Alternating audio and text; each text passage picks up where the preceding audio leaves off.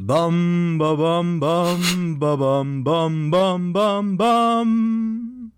Bam, ba, bam, bam, ba, bam, bam, bam, ba, bam, ba, ba, ba. Matthias, ich dachte, wir hatten das doch abgesprochen. Ich dachte, du kommst hier rein wie Tam Morrison und machst einen Hackertanz.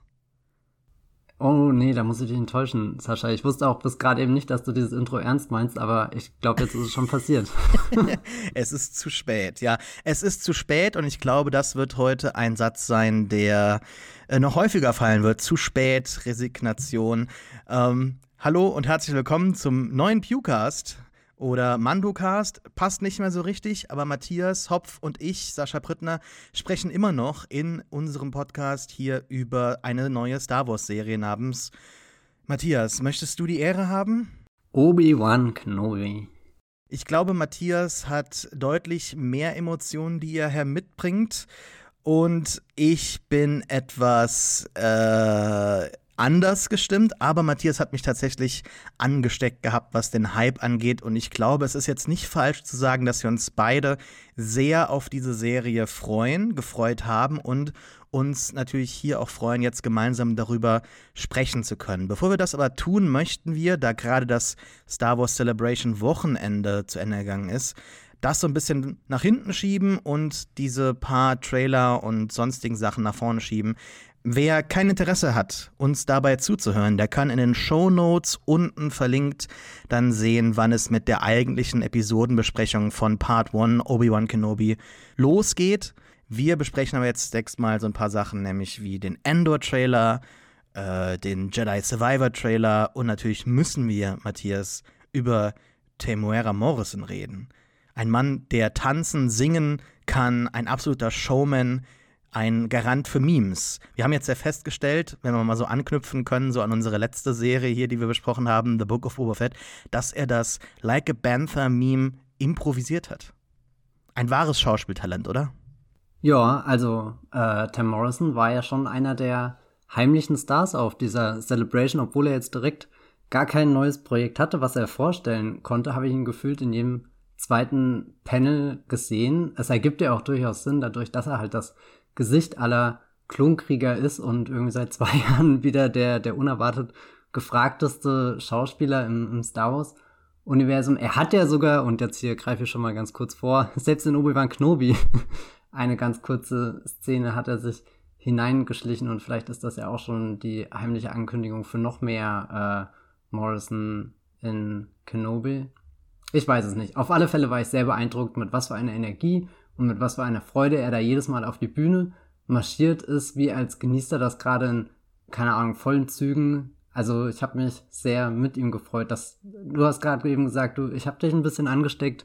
Mich hat auf alle Fälle Tam Morrison angesteckt mit der guten Laune, mit der er auf die Bühne gegangen ist. Und da habe ich ihm fast auch schon wieder Boba Fett verziehen. Ich wollte nämlich jetzt eigentlich nicht darüber reden, aber unser Fazit beim letzten Mal zu The Book of Boba Fett war ja durchaus vernichtend, zumindest von meiner Seite aus. Nachdem das Mikro aus war es bei dir auch irgendwie, nochmal hatte ich das Gefühl, so ein bisschen negativer als schon zuvor.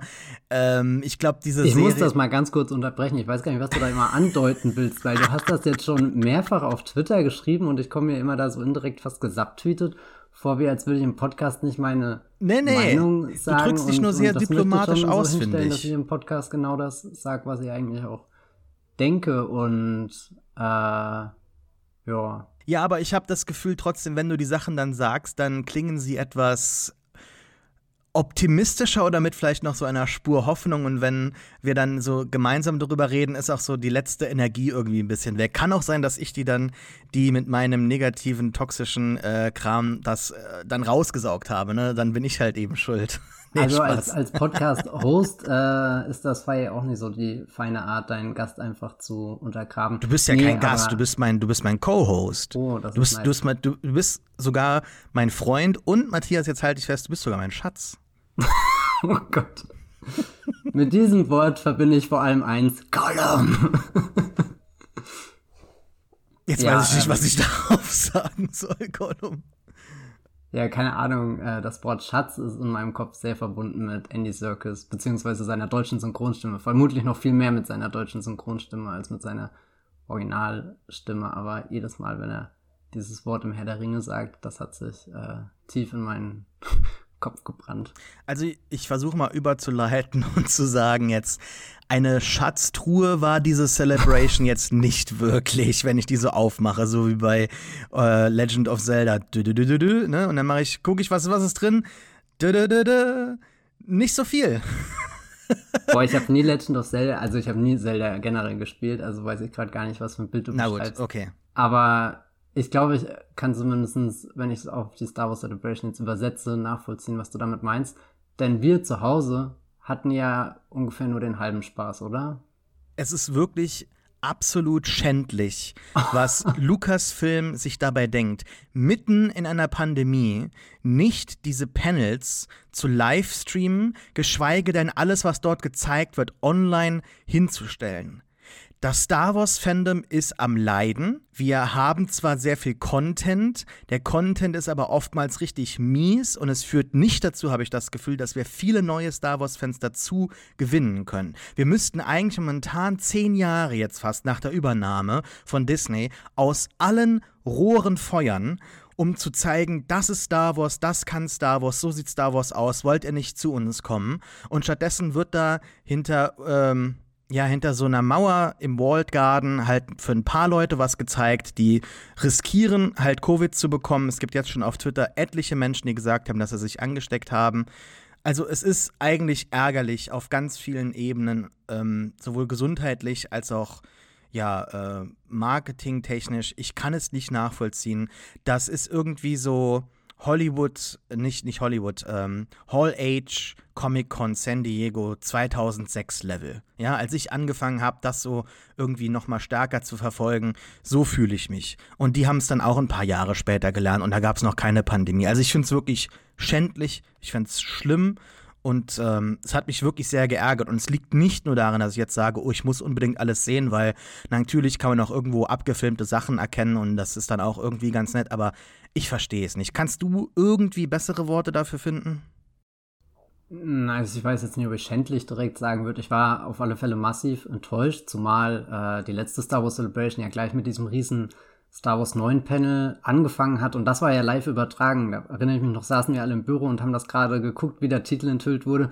Und das Schlimmste war, dann hatte ich einen Friseurtermin und musste los, als dann der Trailer kam. Den habe ich dann irgendwie in der U-Bahn geschaut. Also weiß nicht, da war viel mehr Event und Miteinander schon hier vor Ort und nicht erst irgendwie auf Twitter durch Screenshots. Und ich meine, eigentlich ist es schon bemerkenswert, wie gut der Informationsfluss ist. Also ich konnte im Endeffekt alles schauen über Umwege, aber das ist halt auch nicht das Ideale, weil mein allererster Eindruck, den ich jetzt zum Beispiel von der Ahsoka-Serie habe, ist halt ein super verpixeltes Video, was ja eigentlich gar keine Lust drauf macht und dir dieses Name-Dropping eigentlich nur noch offensichtlicher macht, weil das Einzige, was du jetzt davon mitnimmst, sind halt Sabine, sind Chopper, sind die Ghost, ist Hera und so. Und ich meine, ich freue mich mega darauf, auch dass sie das Casting jetzt offiziell gemacht haben. Das war schon so ein Punkt, wo ich innerlich gejubelt habe, aber mir dachte, wie toll wäre das denn jetzt einfach, wenn du den Trailer hier hoch und runter analysieren könntest. Also es ist sowohl für mich persönlich als Fan war das enttäuschend, als auch irgendwie so für mich als professioneller Redakteur, der irgendwie versucht hat, die Star Wars Celebration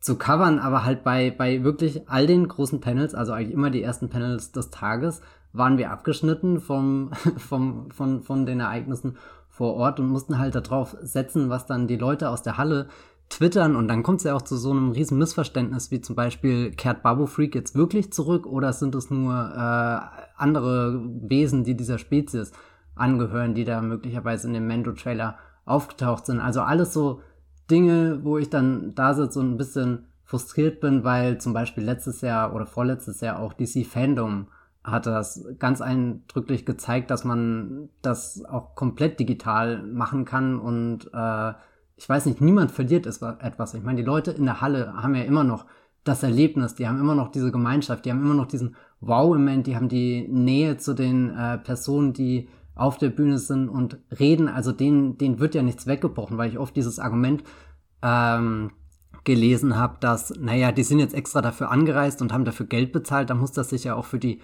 lohnen, aber das ist ja eigentlich ein ganz furchtbares Argument. Du hast gerade schon gesagt, wenn wir das die mega traurig, oder? Corona-Situation bedenken, wenn wir bedenken, wie teuer es ist für alle Menschen, die nicht zufällig in den USA sind, dahin zu kommen, Hotel, Flug und alles, also was für, ja, ich weiß nicht, es ist zwei Gedanken noch zu dem Ablauf der Celebration. Das eine, was ich mega irritierend fand, war diese Betonung. Ich meine, das ist sowieso auf jeder Celebration der Fall von, wir sind hier wegen euch, wir machen das für die Fans. Und auch die Fans sind auf einmal nur noch, keine Ahnung, 500 Leute, die in der Halle sind und nicht alle Fans, die draußen sind. Also diese Doppelmoral, auch wenn du vorhin schon gesagt hast, das ist so eine Marketingveranstaltung im Endeffekt. Ich glaube, das weiß auch jeder, aber trotzdem bin ich ja da, weil ich irgendwie Bock drauf habe, aber keine Ahnung. Also diese Diskrepanz konnten sie bei dieser ganzen Celebration nicht auflösen. Ich fand es dann auch irgendwie ein bisschen traurig, dass diese ganzen Stars auf die Bühne kommen und das Einzige, was von ihnen jetzt existiert, sind diese super verschwommenen, mit dem Handy rangezoomten Bilder. Also irgendwie ist das doch auch unerfüllend für die Beteiligten. Ich meine, die haben dann diesen super Energiepush vor Ort, aber irgendwie so diese Nachhaltigkeit des Events, weiß nicht, die war irgendwie dieses Jahr überhaupt nicht gegeben. Im Gegensatz, wenn ich überlege, wie viele Screenshots ich noch von dem Rise of Skywalker Panel zu Hause auf dem Rechner habe.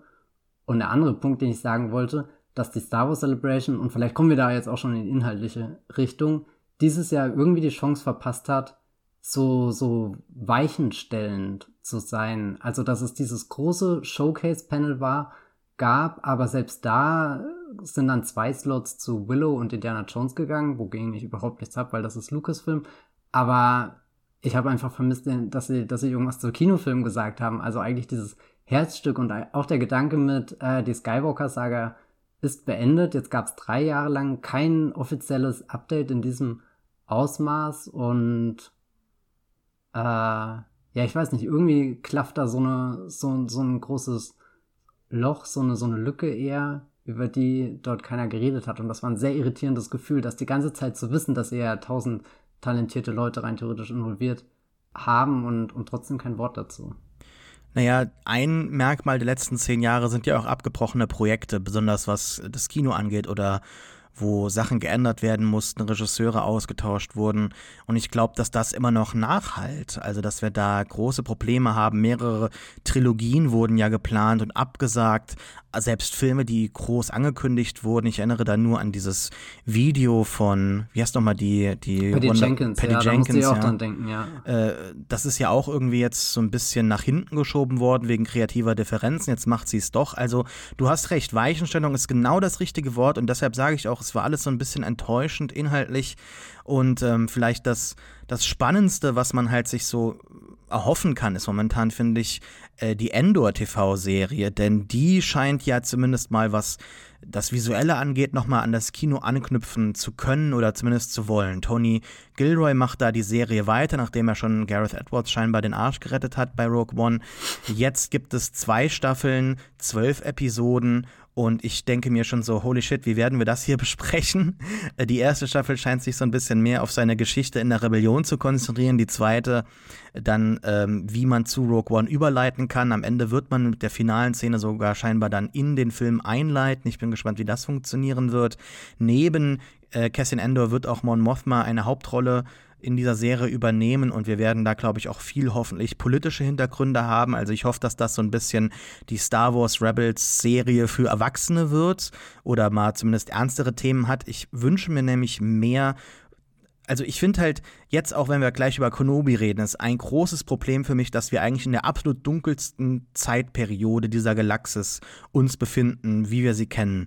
Und eigentlich fühlt sich das nicht immer so an für mich, nicht in allen Momenten. Und die Figuren sind nicht wie in Rogue One wirklich so die ganze Zeit an die Wand, mit dem Rücken zur Wand gestellt und so. Das fühlt sich für mich nicht so an. Aber da können wir gleich genauer drüber reden und deshalb glaube ich auch, dass Endor da besser wird, aber vor allem, es sieht nicht aus wie im Volume gedreht. Die haben auf Location gedreht seit Jahren. Da gibt es viele Behind-the-Scenes Snapshots von Paparazzi und so weiter. Und ich glaube, das kann uns, ohne dass wir jetzt genau da einsteigen in diesen Trailer, kann uns eher abholen, oder?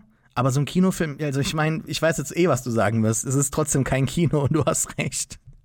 Aber ich freue mich auch jetzt nicht super auf den Taika Waititi-Film, der angekündigt wurde. Das ist ja gerade der am nächsten ist. Und selbst bei dem ist Cassie Kennedy ja sehr, sehr reserviert, was sie sagt. Sie gibt das Zugeständnis, okay, das wird der nächste. Und irgendwo hat sie ja auch Ende 2023 gesagt, was ich sehr unwahrscheinlich finde, weil dann müssten die den doch rein theoretisch schon drehen. Die schaffen das doch nicht, jetzt in 1,5 Jahren einen vollständigen Star Wars-Film auf die Beine zu stellen. Also keine Ahnung, wie dieses Ende 2023 genau gemeint war, ob das vielleicht nicht sogar erst der Produktionsstart war, von dem sie im Interview hatte ich dir ja zitiert. Ja, Wir hatten das ich Gespräch weiß. schon in den DMs, ne? Es hieß Release. Aber ich meine, wer weiß, in was für einem Kontext sie es gesagt hat und wie das dann im fertigen Artikel und so gelandet ist. Mag sein, du kennst dich da besser aus. Also, ich halte das für super unwahrscheinlich, dass wir Weihnachten 2023 einen neuen Film sehen. Aber um nochmal darauf zurückzukommen, Endor ist schon das, was am nächsten an die Kinofilme rankommt.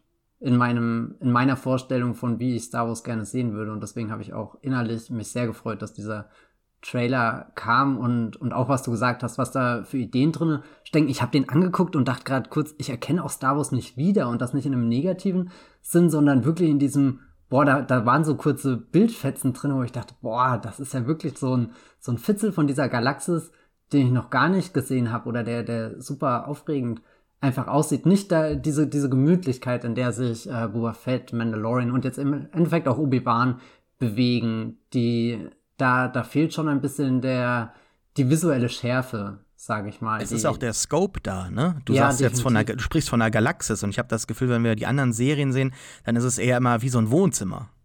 Ja, nicht eine Galaxis. Ich muss allerdings auch hier kurz Volume verteidigen, weil ich da ja bei Boba Fett schon hart ins Gericht gegangen bin und seitdem kam ja auch ein Kinofilm raus, nämlich The Batman, und die haben ja auch massiven Einsatz von dem Volume gemacht. Das war mir gar nicht so bewusst, wie viel die vor diesen LED-Screens gedreht haben. Ich habe mir dann so ein paar Making-of-Sachen von The Batman angeschaut und gemerkt, dass manche Szenen, wo ich im Kino habe ich ja dann schon versucht zu selektieren mit, okay, das ist ein echtes Set, das ist ein Volume-Set, das ist ein, keine Ahnung, On-Location-Set oder so, und da habe ich mich ein paar Mal ertappt, dass so Aufnahmen, wo ich dachte, unmöglich kriegst du die im Volume hin, dass die tatsächlich im Volume entstanden sind. Und also ich würde diese Technologie auf keinen Fall verdammen wollen, weil ich glaube, wenn die Leute mit dem richtigen Talent damit arbeiten und dem richtigen Verständnis, dann kann was sehr Atemberaubendes damit rumkommen. Ja. Ich glaube halt eher, dass Boba Fett eher so ein Negativbeispiel war.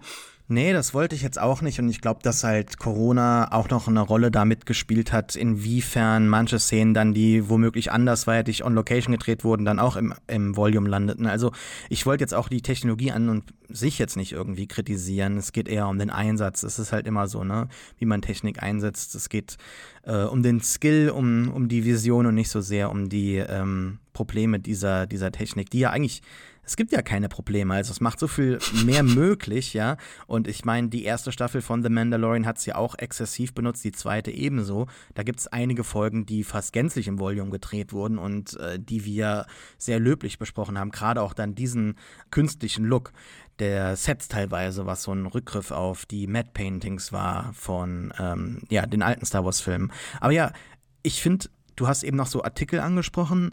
Ich möchte jetzt auch vielleicht ganz kurz nochmal die Kurve machen zu dem Vanity Fair Artikel, der vor einer Woche oder so rausgekommen ist.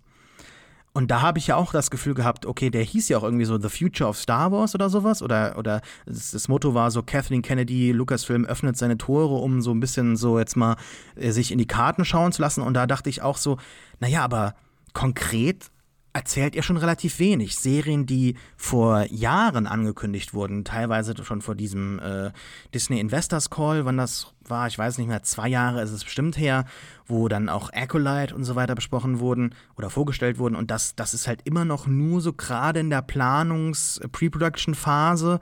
Andere Sachen,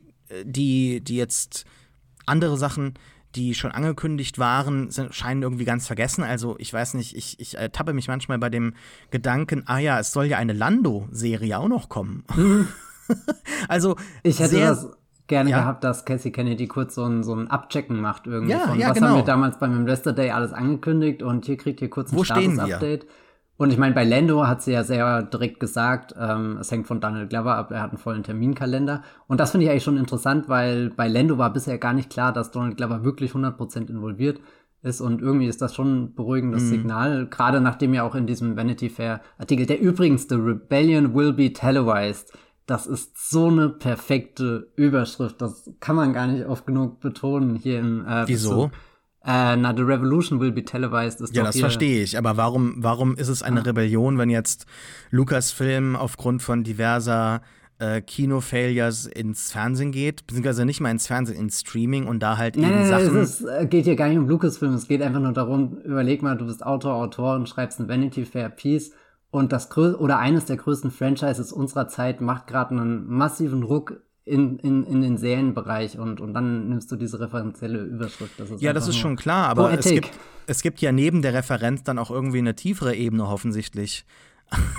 Das wäre mein Verständnis davon, also dass da eine gewisse Doppeldeutigkeit in dem Titel vorhanden ist. Ich meine, so wie Tony Gilroy über seine Arbeit an einer Star Wars-Serie redet, finde ich das schon angemessen, weil ich glaube, er ist auch der erste richtige Serienerzähler, wenn ich das mal so in Anführungsstrichen. Ich meine, eigentlich hat er, keine Ahnung, hat ja die Bourne-Filme geschrieben.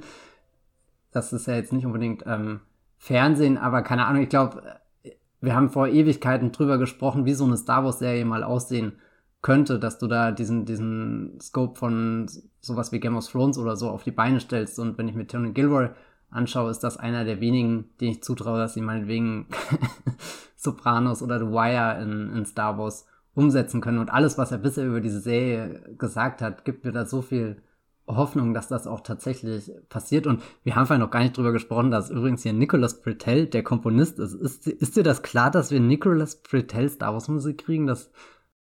Es ist tatsächlich etwas, was mich manchmal lächeln lässt und halt wirklich sehr zuversichtlich auf diese Serie blicken lässt. Wobei ich finde, Mon Mothma ist irgendwie in den Vanity Fair Fotos nicht so mütterlich dargestellt, wie wir sie bisher gekannt haben. Und das ist auf der einen Seite doch schon ein krasser Wandel der Figur, aber ich bin da sehr gespannt, was wir da auf der politischen Seite Neues erleben werden und wie sie sich vielleicht auch verwandeln muss, um da auf diesen, ja genau, wie sie dort überleben kann. Ich weiß jetzt nicht, ob das Chandrilla war, ihr Heimatplanet und auch der spätere die Hauptwelt der Rebellion dann nach dem Untergang des Imperiums, oder ob das Coruscant war. Wir sehen da einmal den Senat. Also ich hoffe einfach, dass Tony Gilroy da auch nicht irgendwie so Gen X engstirnig ist und sagt, ja, die Politik in den Prequels, das war das große Problem. Also ich hoffe, dass man da sich doch schon dieser Problematik annimmt, dass da gerade ein totalitärer Diktator die Republik ins Dunkel gestürzt hat und dass wir einen Massenmord hatten. Also da muss irgendwie mehr kommen, ne? Und dann halt Sklaverei wird ja auch hier nochmal angesprochen und diverse andere Probleme. Also ich hoffe einfach, dass man da tatsächlich auch mal in die Tiefe gehen kann in diesem Star Wars-Universum. Aber lass uns mal noch so einen Lightning-Round vielleicht kurz machen von Sachen. Ansonsten wird das hier nicht der Obi-Wan-Podcast, sondern der Celebration-Podcast. Was hältst du denn von Jedi Survivor, dem Sequel zu Jedi Fallen Order? Das sieht fantastisch aus. Also ich liebe das erste Spiel. Das ist eines der wenigen PlayStation-Spiele, die ich überhaupt in den letzten Jahren gespielt habe. Also der Umgang mit Lichtschwertern da drin, der hat mein Herz jedes Mal hochhüpfen lassen. Das ist so mein Star Wars-Äquivalent zu, ich spiele die ganzen Spider-Man-Spiele hier, Spider-Man und Spider-Man Miles Morales, spiele ich eigentlich nur, um durch dieses New York zu schwingen. Also einfach das zu erleben, diese, keine Ahnung, wie sagt man, Spielmechanik und so, wie das umgesetzt wird, das gibt mir ein so befriedigendes Gefühl zurück. Und das habe ich auch mit den ganzen Lichtschwert-Moves, die du irgendwie in Jedi machen kannst. Und das Sequel soll ja jetzt noch mehr bekommen, das nur für die Next Gen, beziehungsweise ja eigentlich ja Current Gen, aber wer hat schon eine PlayStation 5 erscheinen wird. Die haben jetzt schon gesagt, dass sie sich da mehr Möglichkeiten mit dem Lichtschwert noch erhoffen durch die Haptic-Features des PS5-Controllers. Also ich bin da sehr gespannt und inhaltlich sieht das natürlich auch wieder wunderbar aus. Wir haben dort auch wieder einen Moon, aber es ist nicht der Grand Inquisitor, wie viele Leute gedacht haben, sondern ein Senator, der da Cal Kestis irgendwas erzählt. Cal Kestis ist sowieso eine Figur, die, glaube ich, vielleicht noch in unserem Kenobi-Podcast wichtig werden könnte, denn dieses Sequel hier spielt zur genau gleichen Zeit wie jetzt Kenobi, nämlich 9 bzw. 10 Jahre vor der Schlacht von Yavin 4.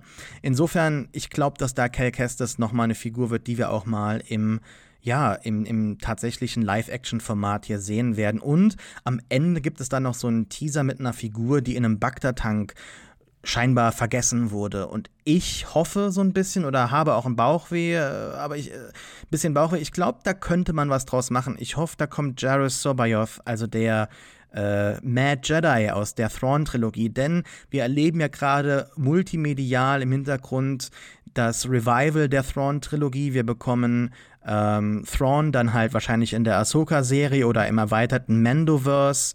Wir haben Ezra, der mit ihm verschwunden ist in Rebels und wahrscheinlich wieder bald auftauchen wird, auch in der Ahsoka-Serie. Wir haben Jairus Sobayoth, der natürlich auch dann jetzt vielleicht irgendwie eine andere Origin-Story bräuchte. Insofern ein vergessener Jedi, der dort vielleicht von Klonen in den Bagdad-Tank gestellt wurde, der jetzt da aufgetaut wird und dann halt zu lange drin war, verrückt wurde. Also da könnte ich mir, verschrumpelt, da könnte man sich irgendwie was draus bauen und man hätte auch einen guten Gegner für Cal, nachdem ja schon das erste Spiel Darth Vader so verheizt hat, sage ich mal, in einer natürlich sehr, sehr guten Szene, aber da hat man ja auch alles gehabt bei den Inquisitoren bis auf den Grand Inquisitor, ne? Der müsste halt noch kommen, aber man war ja schon in deren Basis. Also im Prinzip, wo möchte das Spiel hingehen? Und ich glaube, das wäre vielleicht eine gute Idee. Sonstige gute Ideen, was möchtest du denn positiv hervorheben, was bei dir hängen geblieben ist bei dieser Celebration?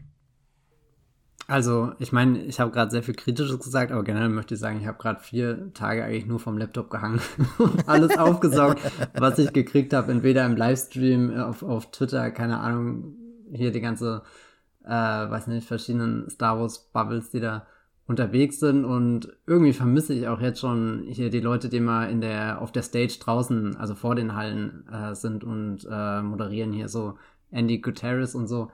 Das fühlt sich schon immer alles sehr toll und gemütlich an und weckt auch irgendwie meine Neugier, endlich mal selbst auf so eine Celebration zu gehen. Ich glaube, das Panel, was ich am meisten genossen habe, war tatsächlich das Ching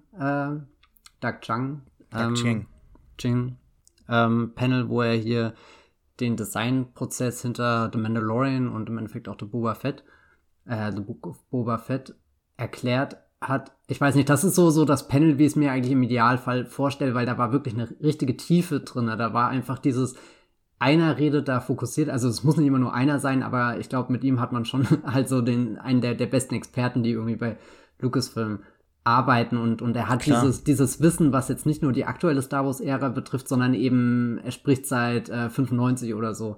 Früher sogar, glaube ich noch. Früher sogar, ich weiß gar nicht, wann er genau bei Lucasfilm angefangen hat. Also wenn er davon redet, dass das durch Star Wars so ein roter Faden geht, was die Ästhetik angeht und die Weiterentwicklung von Formen und Farben und so weiter. Und dann finde ich das Schöne, er symbolisiert das mittlerweile selber. Also gut, er geht nicht zurück bis Ralph McQuarrie, aber letzten Endes ist er noch so einer der stärksten Verbindungen, die du zu McQuarrie hast. Und keine Ahnung, wenn du dir das auch zu George. Ja, das natürlich auch. Aber so, wenn du dir seine Concept-Art anschaust und wie stark der am Anfang bei Episode 1 noch McQuarrie geprägt war und wie sehr er dann selber da seinen Stil drinne gefunden hat und das weitergetragen hat, und dann sind später irgendwie so Leute wie, weiß nicht, Ryan Church oder so, die dann hier massiv bei Episode 3 involviert waren und jetzt natürlich auch bei den Sequels oder so. Ich weiß nicht, das macht mir gerade ganz viel Freude, irgendwie das so zu verfolgen, und ich fand dann natürlich auch das andere große nostalgische Panel zu Attack of the Clones, 20 Jahre, auch sehr schön. Ich weiß nicht, was waren so die Panels, die dich am meisten begeistert haben, die man wirklich sehen konnte? An Panels habe ich mir gar nicht so viel angeschaut. Ich habe die Projekte verfolgt, die vorgestellt wurden tatsächlich. Ich hatte am Wochenende gar nicht so viel Zeit jetzt, um mir alles reinzupfeifen. Und dieses Panel zum Beispiel von Cheng, das hat er schon mal gemacht vor 3 Jahren. Das habe ich auch, glaube ich, verbloggt. Ich müsste mal schauen. Und wenn es so ist, dann werde ich es verlinken. Aber das hat er schon mal gehalten, so, also wie sich die Lucasfilm-Design-Philosophie über die Jahre halt weiterentwickelt hat. Also das ist so ein Evergreen-Ding. Ich meinte eher so an Projekten, die vorgestellt wurden, was ja doch schon also es gab einige Überraschungen. Also Tales of the Jedi, eine neue Animationsserie, Anthologie über Prequel-Jedi, wo ich mir auch gedacht habe, das war schon angekündigt, so halb, also es wurde geleakt zumindest. Und warum nur Prequel-Jedi?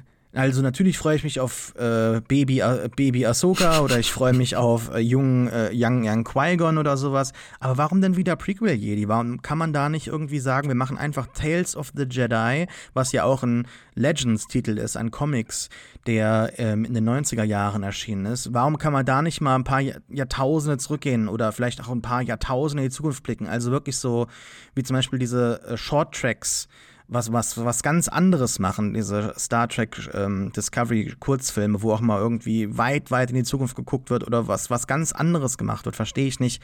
So What-If-Möglichkeiten im Star Wars-Universum. Dann frage ich mich natürlich auch, was ist jetzt mit dieser Skeleton Crew? Was ist das? Warum wird das angekündigt? Also irgendwie Flight of the Navigator Vibes oder sowas.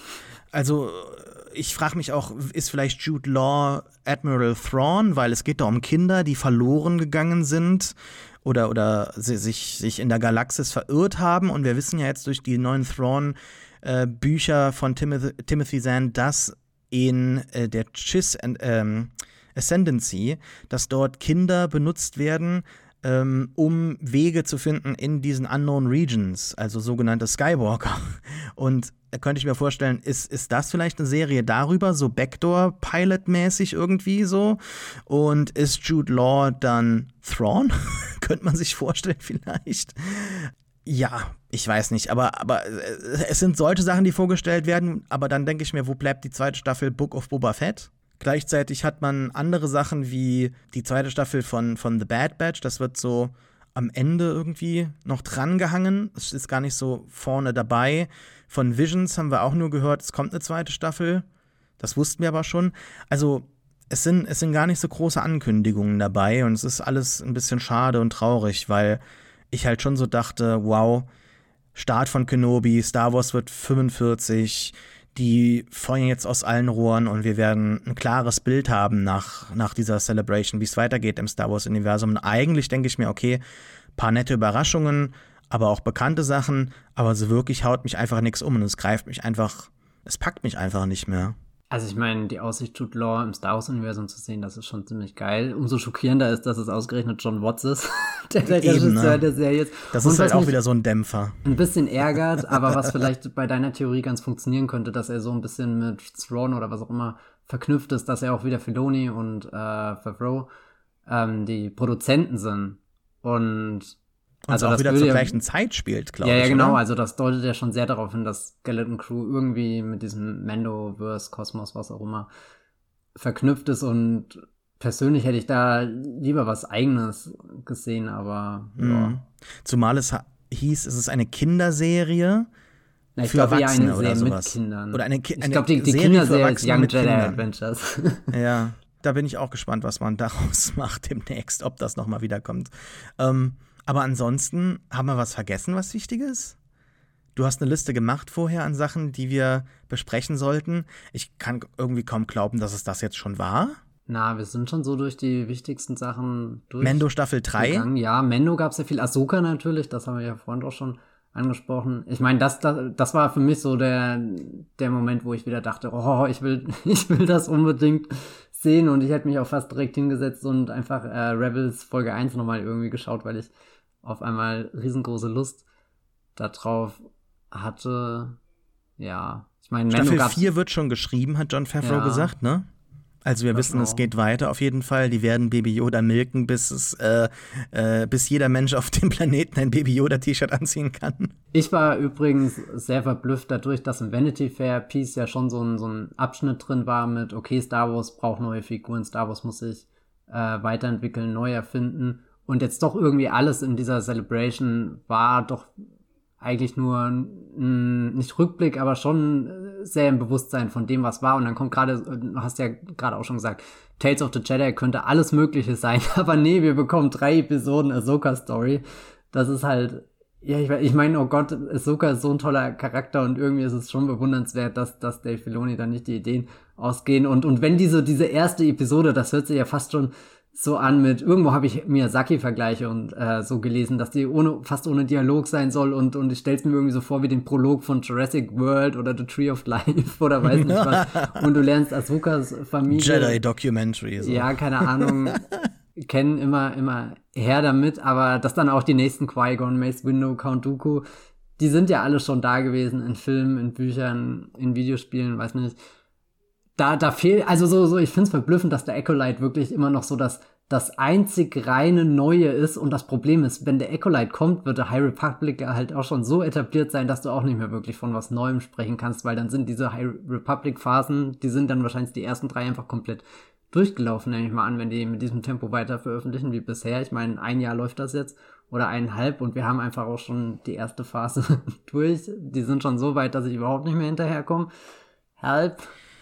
Ich muss sagen, es fühlt sich so ein bisschen an, als hätten diese Boomer keine Ahnung, was Star Wars-Fans eigentlich wollen. Natürlich ist Wer es sind ein die bisschen, Boomer? John Favreau? ja, nicht unbedingt, aber ich würde sagen Kathleen Kennedy, wobei ich jetzt nicht sagen möchte, hier der Fisch stinkt vom Kopf her oder so, aber es wirkt schon so ein bisschen, als würden die gar nicht genau wissen, was sie machen wollen damit. Oder die haben einfach keine große Vision wie George. Die haben keine inhärente, intrinsische Motivation, jetzt mit Star Wars etwas zu erzählen, einen großen Mythos zu schaffen, sondern die haben jetzt die Schlüssel bekommen zu diesem Franchise und die wissen, wir müssen das weitererzählen.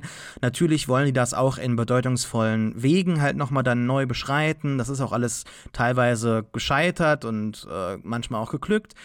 Das möchte ich jetzt gar nicht so alles negativ hinstellen oder sagen, die Menschen, die geben sich keine Mühe oder sowas, aber ich habe schon so ein bisschen das Gefühl, gerade der Fokus auf Ahsoka zeigt mir das, dass die nicht genau wissen, was Star Wars-Fans eigentlich wollen oder was die machen. So, die sind so ein bisschen, oftmals erinnern die mich so ein bisschen an so Eltern, die so Kinder jetzt da haben und merken, die mögen Ahsoka. Ja, dann machen wir mehr Ahsoka, oder? Ja, was können wir machen? Eine Serie, okay, ja. Hier haben wir eine neue Animationsserie, kann da nicht auch irgendwie Ahsoka mit rein oder so? Und hier, The Mandalorian, da ist jetzt auch irgendwie dabei und Luke Skywalker, das wird ja auch irgendwie passen, so auch narrativ, thematisch, dass die sich mal treffen. Sollte nicht da auch Ahsoka da mal dabei sein? Und auch bei Star Wars Rebels damals hat es schon Sinn gemacht, dass sie natürlich als Überlebende von Order 66 dabei ist und dann halt eine zentrale Rolle hat. Auch ihr Wiedertreffen mit Anakin war ja ein absolutes Highlight in dieser Serie und ich sage jetzt nicht, dass das nicht passieren sollte, ne? Es waren ja absolute Highlights und Sachen, die mir auch sehr gut gefallen haben. Nur mit diesem Fokus auf Ahsoka ist auch Dave Filoni in diesem Kosmos bei Lucasfilm aufgestiegen. Man hat plötzlich mal gemerkt, hey, dieser verrückte Typ mit dem Hut kann ja was oder zumindest sind die Sachen, die er erzählt, erfolgreich. Und jetzt gibt's da so eine Versteifung darauf, wo ich mir denke, also wir haben gerade die absoluten Möglichkeiten des Streamings und gucken uns dann solche Sachen an. Wobei ja mein Gefühl immer noch da ist, die scheinen irgendwie alles, was gepitcht wird, irgendwie auch zu verfolgen. Und manches verläuft dann so im Sand und anderes wird dann produziert, aber ich habe auch nicht das Gefühl, dass die Leute, die dann da angestellt werden, tatsächlich die richtigen Leute für die Projekte sind. John Watts, du hast es angesprochen, who cares, ne? Und das verwässert sich jetzt ungemein. Und vielleicht ist das auch jetzt mal eine gute Überleitung zu meinem ersten Punkt bei Obi-Wan Kenobi. Ich habe jetzt nichts per se gegen Deborah Chow. Ich fand ihre Serie, ist ja die erste weibliche Regisseurin. Sie ist ja die erste Frau, die in Star Wars Regie übernehmen durfte bei The Mandalorian. Habe jetzt nichts gegen die. Ich fand ihre Folge in The Mandalorian auch gut. Nur ich dachte mir halt so, warum hat sie jetzt diesen Film da bekommen, der komischerweise in 6 Teilen über einen Streamingdienst erzählt wird? Also ich finde, das Pacing ist off und ich finde leider alles nicht so gut, um nicht zu sagen schrecklich, bis auf die Obi-Wan-Szenen und davon gibt's ungefähr 2 gute. Aber bevor wir jetzt vielleicht so einsteigen und uns dann schon zoffen, weil ich weiß, dass du diese Serie bisher eigentlich richtig gut fandest, auch wegen Ewan McGregor und ich auch, möchte ich vielleicht ganz kurz nochmal einen Schritt zurück machen und dich fragen, wie war denn der Hype, bevor wir jetzt diesen ersten Teil gesehen haben? Denn wir hatten mehrfach gesprochen, telefoniert und ich glaube, so in den Wochen zuvor ist der Hype bei uns richtig gewachsen, nachdem The Book of Boba Fett so ein bisschen uns auch gedämpft zurückgelassen hat. In den Podcasts hatten wir auch nicht mehr so viel Spaß. Wir haben viel beide kritisiert und das war auch teilweise sehr frustrierende Erfahrung. Jetzt hatten wir Obi-Wan Kenobi am Horizont, Ewan McGregor kehrt zurück, Hayden Christensen und jede Menge PR-Material, wo die beiden großen Spaß miteinander hatten. Und man hat da schon so das Gefühl, hey, die Prequels sind wieder da. Und auch diese Anerkennung von dem Hype um die Prequels, dieser Redemption und dass jetzt Prequel-Memes auch von den Schauspielern zitiert werden. Also es war jetzt alles plötzlich präsent und ich habe das Gefühl so, als hätten alle so ein bisschen so die Luft angehalten. So. Und jetzt ist so, da ist ja gar nichts da. Also, wie war denn bei dir diese Erfahrung mit dem Hype und dann jetzt der ersten Folge? Also ich meine, selbst wenn The Book of Boba Fett ein Downer war, den Obi-Wan-Hype hat das keinen Meter tangiert. Allerdings der Moment, wo wirklich diese Pressetour angefangen hat und die beiden Ewan McGregor, Hayden Christensen zusammen auf Bildern zu sehen waren, zusammen miteinander gesprochen haben, wenn dann so nach und nach diese ganzen Viral Videos rumgegangen sind, Ewan McGregor irgendwie von seinen Erfahrungen. Also ich kann mittlerweile auch alles mitreden, was er sagt. Also ich könnte sagen, ich könnte es dir aufschreiben, bevor er es überhaupt ausspricht. Das habe ich jetzt bei der Celebration irgendwie gemerkt, dass er leider an dem Punkt angekommen ist, wo er irgendwie nicht mehr wirklich neue Geschichten auf Lager hat, beziehungsweise zu sehr in dem gefangen ist, was er sich so ein bisschen an Anekdoten zurechtgelegt hat. Aber das ist überhaupt nicht schlimm. Das habe ich schon oft gemerkt, wenn ich anfange, solche Promo-Kampagnen intensiv zu verfolgen, dass da die Leute irgendwann an ihre Grenzen kommen und sich wiederholen. Aber also gerade so die ersten 2 Wochen, das war ein absolutes Fest. Und weiß nicht, waren auch manchmal so Momente, wo ich mich zwicken musste mit, das passiert gerade wirklich. Und gar nicht mal so, also so Ewan McGregor, klar, das Mega-Highlight, aber wo es richtig surreal wurde, war halt einfach Hayden Christensen zu sehen. Weil das habe ich lange nicht geglaubt, dass das nochmal irgendwie passiert, auch als Lucasfilm aufgekauft wurde von Disney und so diese ersten Gerüchte aufkamen, okay, wie geht's weiter, was machen sie? Aha, eine neue Trilogie, okay, Anthologiefilme, ja klar, Obi-Wan muss her, kann man da Ewan McGregor zurückholen? Eigentlich schon, den mochten ja alle, aber da hat ja nie jemand über Hayden Christensen geredet und als auch dann Darth Vader in Rogue One auftrat, war das ja nicht es gab die Gerüchte, ganz kurz nur reinkrätschen, es gab die Gerüchte, dass er vielleicht in den Sequels auftaucht als Machtgeist, ne? Stimmt, ja, das gab's. Aber nichts, was so wirklich nah da war zum Greifen und auch, dass es bei dieser Rogue One-Szene mit Vader am Ende, dem Hallway da gab's ja nicht wirklich einen Diskurs darum, hätte das Christensen spielen sollen oder nicht, weil es irgendwie so, weiß nicht, popkulturell verschwunden war und naja, er ist ja auch nicht Darth Vader, muss man mal sagen, ganz kurz. Also er kann jetzt eine neue Version da hinzufügen. Es ist ja so, dass viele Figuren von mehreren Schauspielern gespielt werden, schon immer bei Star Wars so gewesen. Nur er ist halt Anakin Skywalker. Und Darth Vader ist David Prowse und James Earl Jones. Allerdings, also Vader ist mir eigentlich, dass Vader in Obi-Wan zurückkehrt, wäre mir lange Zeit egal, also überhaupt die Möglichkeit. Aber die Tatsache, dass Hayden ihn spielt, egal ob man ihn sieht oder nicht, das hat meine Neugier geweckt. Und jetzt diese allerletzte Szene, die wir am Ende der 2. Folge haben, wo du halt zumindest ein bisschen Christensen unter der wirklich aggressiven Maske erkennen kannst. Also, pure Gänsehaut. Das stimmt, okay, ja, das stimmt. Ich bin aber auch irgendwie und das war die Besprechung von beiden Folgen.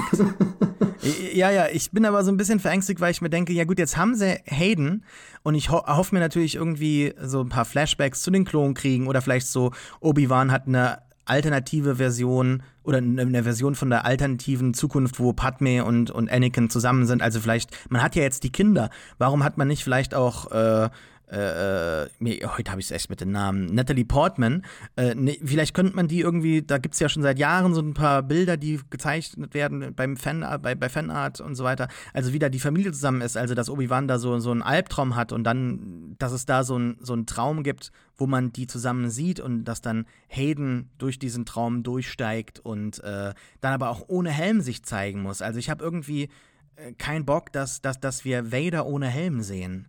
Also das war schon, finde ich, so ein bisschen bei Ahsoka genug, ein Schritt zu weit vielleicht auch. Aber wenn die den jetzt hier haben, befürchte ich, dass sie auch relativ viel mit ihm machen werden. Aber da müssen wir mal schauen. Ich fand es bis jetzt in den ersten beiden Folgen eigentlich gut gemacht. Aber wir besprechen ja nur die erste. Und du scheinst ja sehr gehypt zu sein. Die Serie heißt jetzt Obi-Wan Kenobi. Dabei sehen wir eigentlich die ganze Zeit nur Ben Kenobi. Und ich glaube, die Serie wird wahrscheinlich dann am Ende so den Bogen dazu schaffen, dass er auch wieder zu Obi-Wan Kenobi wird, auch wenn er sich dann Ben Kenobi weiterhin nennt. Dennoch, ich finde so von der Konzeption dieser Serie finde ich es irgendwie ein bisschen unoriginell und langweilig, vielleicht auch ein bisschen faul, basierend auf dem, was bereits funktioniert hat. Es gab hier, das wissen wir, auch den Typen von Drive, der die ersten Drehbücher geschrieben hat. Die wurden rausgeworfen und hat einen neuen geholt, der Army of Dead geschrieben hat. Das war neben einem anderen Film von 2007 sein einziger fucking Writing-Credit. Wer sind diese Leute und warum dürfen sie Star Wars machen, Matthias? Ich verstehe es nicht. Warum nimmt Kathleen Kennedy solche Leute und setzt sie dann an Obi-Wan Kenobi dran? Die vielleicht wichtigste Figur, die noch irgendwo unangetastet, problemlos existiert, durch Memes geboostet ist. Und was macht man jetzt? Ja, man macht wieder so einen Lone Wolf and Cub Plot. Obi-Wan Kenobi muss Kinder, wie bei The Mandalorian, beschützen. Das hat man jetzt bei Mandalorian, das hat man bei Obi-Wan Kenobi, das hat man bei Bad Batch mit Omega. Also ich verstehe es nicht, dass man da nicht mal sagt, okay, wir machen jetzt mal wirklich was Abgefahrenes. Obi-Wan Kenobi sitzt einfach 3 Stunden lang in der Wüste und ist traurig. Das hätten wir beide besser gefunden, oder? Ja, also Wüste und traurig sein ist die erste Folge ja schon sehr viel. Übrigens hier Joey Harold ist bei einer der Executive Producer von Underground gewesen, was, wie ich gehört habe, eine sehr exzellente Serie gewesen sein soll. Leider nie reingeschaut. Aber das ist wirklich so ein Serienprojekt, was mich verfolgt, seitdem das angekündigt wurde. Und ich jedes Mal drüber nachdenke, vielleicht ist jetzt die Zeit gekommen, wo ich das endlich mal schaue.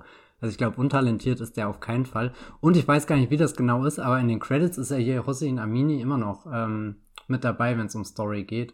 Also ja gut, aber wenn man sich mal anschaut, wie diese Story-Credits, also diese Story-by-Credits von der WGA vergeben werden, ja, gut, das ist wirklich so, du musst einfach nur mal vorher was geschrieben haben und selbst wenn sie das komplett wegwerfen, kriegst du wahrscheinlich den Story-by-Credit trotzdem. Also es hat nicht viel auszusagen. Also ich war zumindest überrascht, dass sein Name überhaupt noch aufgetaucht ist. Ich hätte es nicht gedacht und er steht ja jetzt mindestens bei der Hälfte der Episoden wirklich mit dabei. Fangen wir mal an mit dieser Folge.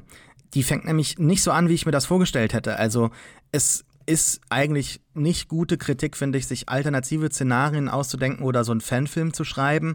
Aber dennoch finde ich, wie man jetzt in diesen Film, der ja episodisch erzählt wird, darfst du mir gerne widersprechen, aber das ist so mein Gefühl, wie man in den einsteigt, ist nicht so, wie ich mir das vorgestellt habe. Also ich habe es eben schon gezeichnet, der dunkelste Moment eigentlich in der gesamten Star-Wars-Geschichte, das Empire ist unangetastet, die Jedi sind zerstreut, es gibt nur noch eine Handvoll Leute, die Rebellion ist noch gar nicht vorhanden so wirklich, nur vielleicht vereinzelt, aber noch nicht irgendwie organisiert. Einzelne Zellen können irgendwie sich wehren, die Klontrooper sind selbst irgendwie weg, wir haben jetzt so eine neue faschistische Armee aus den Bürgern selbst hervorgegangen, noch besser, noch leichter zu kontrollieren. Also es ist alles, und dann haben wir hier diese Inquisitoren, so SS-Offiziere, die so rumlaufen und versuchen dann die letzten Leute zu jagen. Also es ist jetzt nicht sehr tief, was da zu sehen ist. Aber wie dann eingestiegen wird, sowohl auf Tatooine als auch in der Szene zuvor, hat mir nicht gefallen und hat mich direkt so ein bisschen verstimmt. Also es ist natürlich so, dass man sich jetzt nicht immer so krass daran stören muss, was Fiktion erzählt, aber ich fand es schon so ein bisschen tone-deaf, dass man dieses Cold Open nicht rausgeschnitten hat zur Veröffentlichung dieser ersten Folge und dann vielleicht später als Flashback eingebaut hat, denn ich glaube, es ist relativ offensichtlich, dass wir hier Reva in einer der Padawane sehen oder kennen können und das hätte man vielleicht später als Reveal in einer anderen Folge ein paar Wochen später einbauen können, aber dass wir hier Schüler sehen, so ein School-Shooting. Ich habe eigentlich gedacht, ich mache vielleicht so ein kleines, so ein Witz hier irgendwie, wie die da so am Anfang am Tanzen sind, hier, The OA is alive oder sowas, The OA lives. Haben aber, glaube ich, nicht genug Leute jetzt The OA gesehen, um das zu verstehen. Aber es erinnert so ein bisschen an Shyamalans Avatar The Last Airbender. Aber Spaß beiseite, ich finde es so ein bisschen tone-deaf, es hat mich tatsächlich gestört. Klar, da sind schöne Sachen dabei, wie die Klontrooper haben zum ersten Mal echte Rüstungen an. Aber ich fand's so ein bisschen, hab mich ein bisschen dran gestört tatsächlich in dieser Woche. Also jetzt wegen dem Realitätsbezug zum echten Shooting oder was die Szene im Kontext der Serie bewirkt? Ja, klar, wegen dem Bezug zu Uvalde in Texas, ja. Ja gut, das ist natürlich unglücklich. Aber wenn ich jetzt rein in diese Geschichte einsteige, es war auch nicht die Szene, mit der ich gerechnet habe, dass das losgeht. Ich weiß nicht, Obi-Wan beginnt für mich. Ja, sie bringt auch nichts in dieser Folge bisher, ne? Also, oder? Keine Ahnung, also in meiner Vorstellung beginnt Obi-Wan irgendwo in der Wüste. Ja. Mit ganz viel Einsamkeit, mit ganz viel Stein, mit vielleicht Terrence Malick, wobei, nee, ich glaube, Terrence Malick ist zu poetisch. Wir brauchen eher jemanden so wie vielleicht Peter Weir, der da so ein bisschen das Hitzeflimmern von Picnic at Hanging Rock mitbringt. Oder eben Jeff Nichols wäre ja eigentlich mein Wunschkandidat gewesen für die Regie. Das habe ich ja, glaube ich, schon mal irgendwann im Podcast erzählt. Aber oder gut, Obi-Wan auf der Flucht, so hier The Way Back oder sowas. Ja. Aber jetzt sind wir hier in der Prequel-Ära. In der Prequel-Ära sehen diese Jünglinge und ich mochte, dass die Kamera so langsam über dieses nächtliche Los Angeles, wollte ich gerade schon sagen, Coruscant drüber fährt. Achtung, Los Angeles kann ja auch eine sehr hässliche Stadt sein, so von dem, was ich mitgekriegt habe. Ich war noch nie da, aber auf jeden Fall, ja. Genau, und Coruscant ist ja eigentlich auch riesengroß, laut, schläft niemals. Ich glaube, so die intensivsten Coruscant-Erfahrungen macht man ja am Anfang von Episode 2, wo diese Verfolgungsjagd ist, und das fühlt sich ja auch an wie die Star Wars-Version von Blade Runner, und jetzt dieses Bild da, wo ich fast dachte, auf welchem friedlichen Planeten sind wir hier denn gelandet, und dann trainieren diese Kinder alle im Einklang mit der Macht und ja, wirklich dieses Gleichgewicht, was da am Anfang bestehend war, das fand ich irgendwie sehr wichtig, irgendwie nochmal kurz dieses Licht der Jedi hervorzubringen, was dieser Orden vielleicht im besten Fall bewirken kann. All das, was kurz in dieser Ruhe da ist, und dann fallen eben die Schüsse, dann kommt eben alles, was mit der Order 66 verbunden ist, und es wird einfach grausam. Du hast auch dann diese eine Kamerabewegung, die den Gang entlang folgt, also da kann auch keiner raus entkommen, nicht mal der Kameramann oder die Kamerafrau, wer auch immer. Hat dir das gefallen, dass das so Shaky Cam war? Digital auch, finde ich, hinzugefügt, nicht so motiviert dadurch, dass da tatsächlich eine Kamera getragen wurde? Na, es ist vor allem bitter im Vergleich zu dem, weiß nicht, bei Disney Plus ist ja vorne so ein Previously on the Star Wars Prequels, und da merkst du schon einen gravierenden Unterschied zwischen Lucas-Bildern und den Bildern, die jetzt diese Serie hat, aber ich fand es jetzt auch nicht tragisch. Also da gibt's später eine Szene, über die müssen wir reden, da bin ich ein bisschen fassungslos gewesen. War's auf Alderaan? Ja.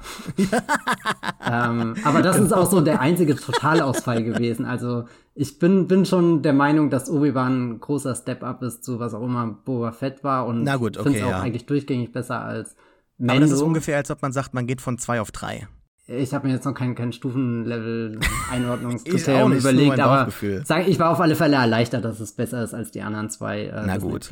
Über weite Strecken bis auf Alderaan. Auf alle Fälle, was ich sagen wollte, dass du dann in diesem Bild endest mit, die Kinder rennen weg und du denkst, oh Gott, sie sind entkommen, aber du weißt ja eigentlich, wohin sie rennen, und du weißt, wer auf sie dort wartet, oder vielleicht auch nicht, und vielleicht entkommt Reva, was auch immer. Aber diese Hoffnungslosigkeit, mit der das endet, und dann auch natürlich sehr schön, dass die Lichter ja wortwörtlich ausgehen, diese Jedi mit ihren Lichtschwertern blau und grün, die da noch überall am Boden links und rechts standen, die verschwinden ja, und dann herrscht auf einmal so eine Dunkelheit im Bild. Also das war schon von dem Gedanken, der da drin steckt, dachte ich, das ist ein sehr schöner Einstieg, um irgendwie vorzubereiten, was ist Obi-Wan alles weggebrochen. Das ist klar, also er hat schon einen Meister verloren, er hat seinen Schüler verloren, also den Schmerz, den er durchgemacht hat, der ist unvergleichbar eigentlich. Aber da ist auch diese ganze Institution, dieser ganze Orden, der erlischt dann in dem Moment, und das ist dann auch schon irgendwie, dass es viel darum geht, Obi-Wan muss da wieder zurückkommen an diesem Punkt, muss sich wieder neu entdecken, und er gräbt ja sogar wortwörtlich auch dann das Lichtschwert wieder aus, was er versteckt hat und so. Also da finde ich, hat dieser Prolog schon direkte Verknüpfung mit dieser ersten Episode, und das ergibt auch sehr viel Sinn, dass der da steht. Du kriegst gleich mit, irgendwie was Gewaltiges ist hier aus den Fugen geraten, und dann ist natürlich auch der Sprung zu diesem Riesenschatten, der sich wieder annähert. Also, dass du erneut ein Raumschiff hast, was sich über eine Welt drüber bewegt, und du weißt noch gar nicht genau, was passiert, aber... Über eine Straße. Ja, über eine Straße ist ja wurscht, ob das ein Planet ist oder eine Straße, aber das Bild ist man hat manchmal ja das Gefühl, diese eine da. Straße auf Tatooine ist die ganze Welt in den Serien. Also das finde ich, keine Ahnung, finde ich ein bisschen zynisch, das so zu sehen. Ich weiß. Ich wollte jetzt mal ganz kurz dich nochmal runternehmen von deinem hohen Ross hier. Was heißt mein hohes Ross?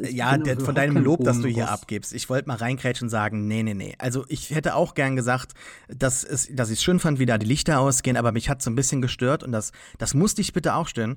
Natürlich sind die großen, wichtigen Kämpfer zu diesem Zeitpunkt der Order 66 auf dem Schlachtfeld, und da werden die dann auch getötet, aber wieso können denn da immer so 2, 3 Klone einfach problemlos einen Jedi töten?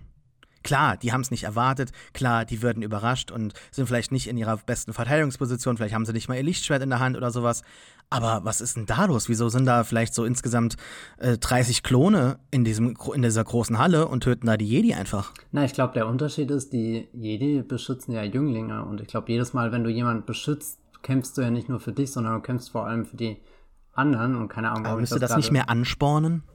Ja, natürlich spornt dich das an, aber ich glaube, es ist sehr leicht, sich allein zu verteidigen, aber wenn dann 10 Kinder noch rumrennen, die du eigentlich verteidigen willst, dann steckst du, glaube ich, schon eher den Schuss selber ein, und ja gut, das mag sein. Ja. Aber lass uns da möchte ich jetzt gar nicht drüber nachdenken, weil das ist echt etwas, was mich so ein bisschen, also mich hat das die Woche sehr mitgenommen tatsächlich, und auch immer noch sehr, sehr zerstört zurückgelassen. Da habe ich mir gedacht, also ich glaube, es hätte mich tatsächlich auch ohne diese Recency Bias jetzt irgendwie mitgenommen und hätte mich irgendwie so ein bisschen verstimmt. Vielleicht liegt das auch einfach an gewissen Real-Life Parallelen, die ich habe. Aber das ist ja dann mein Problem. Sie hätten Obi-Wan so eröffnen können wie der 6. Harry Potter-Film.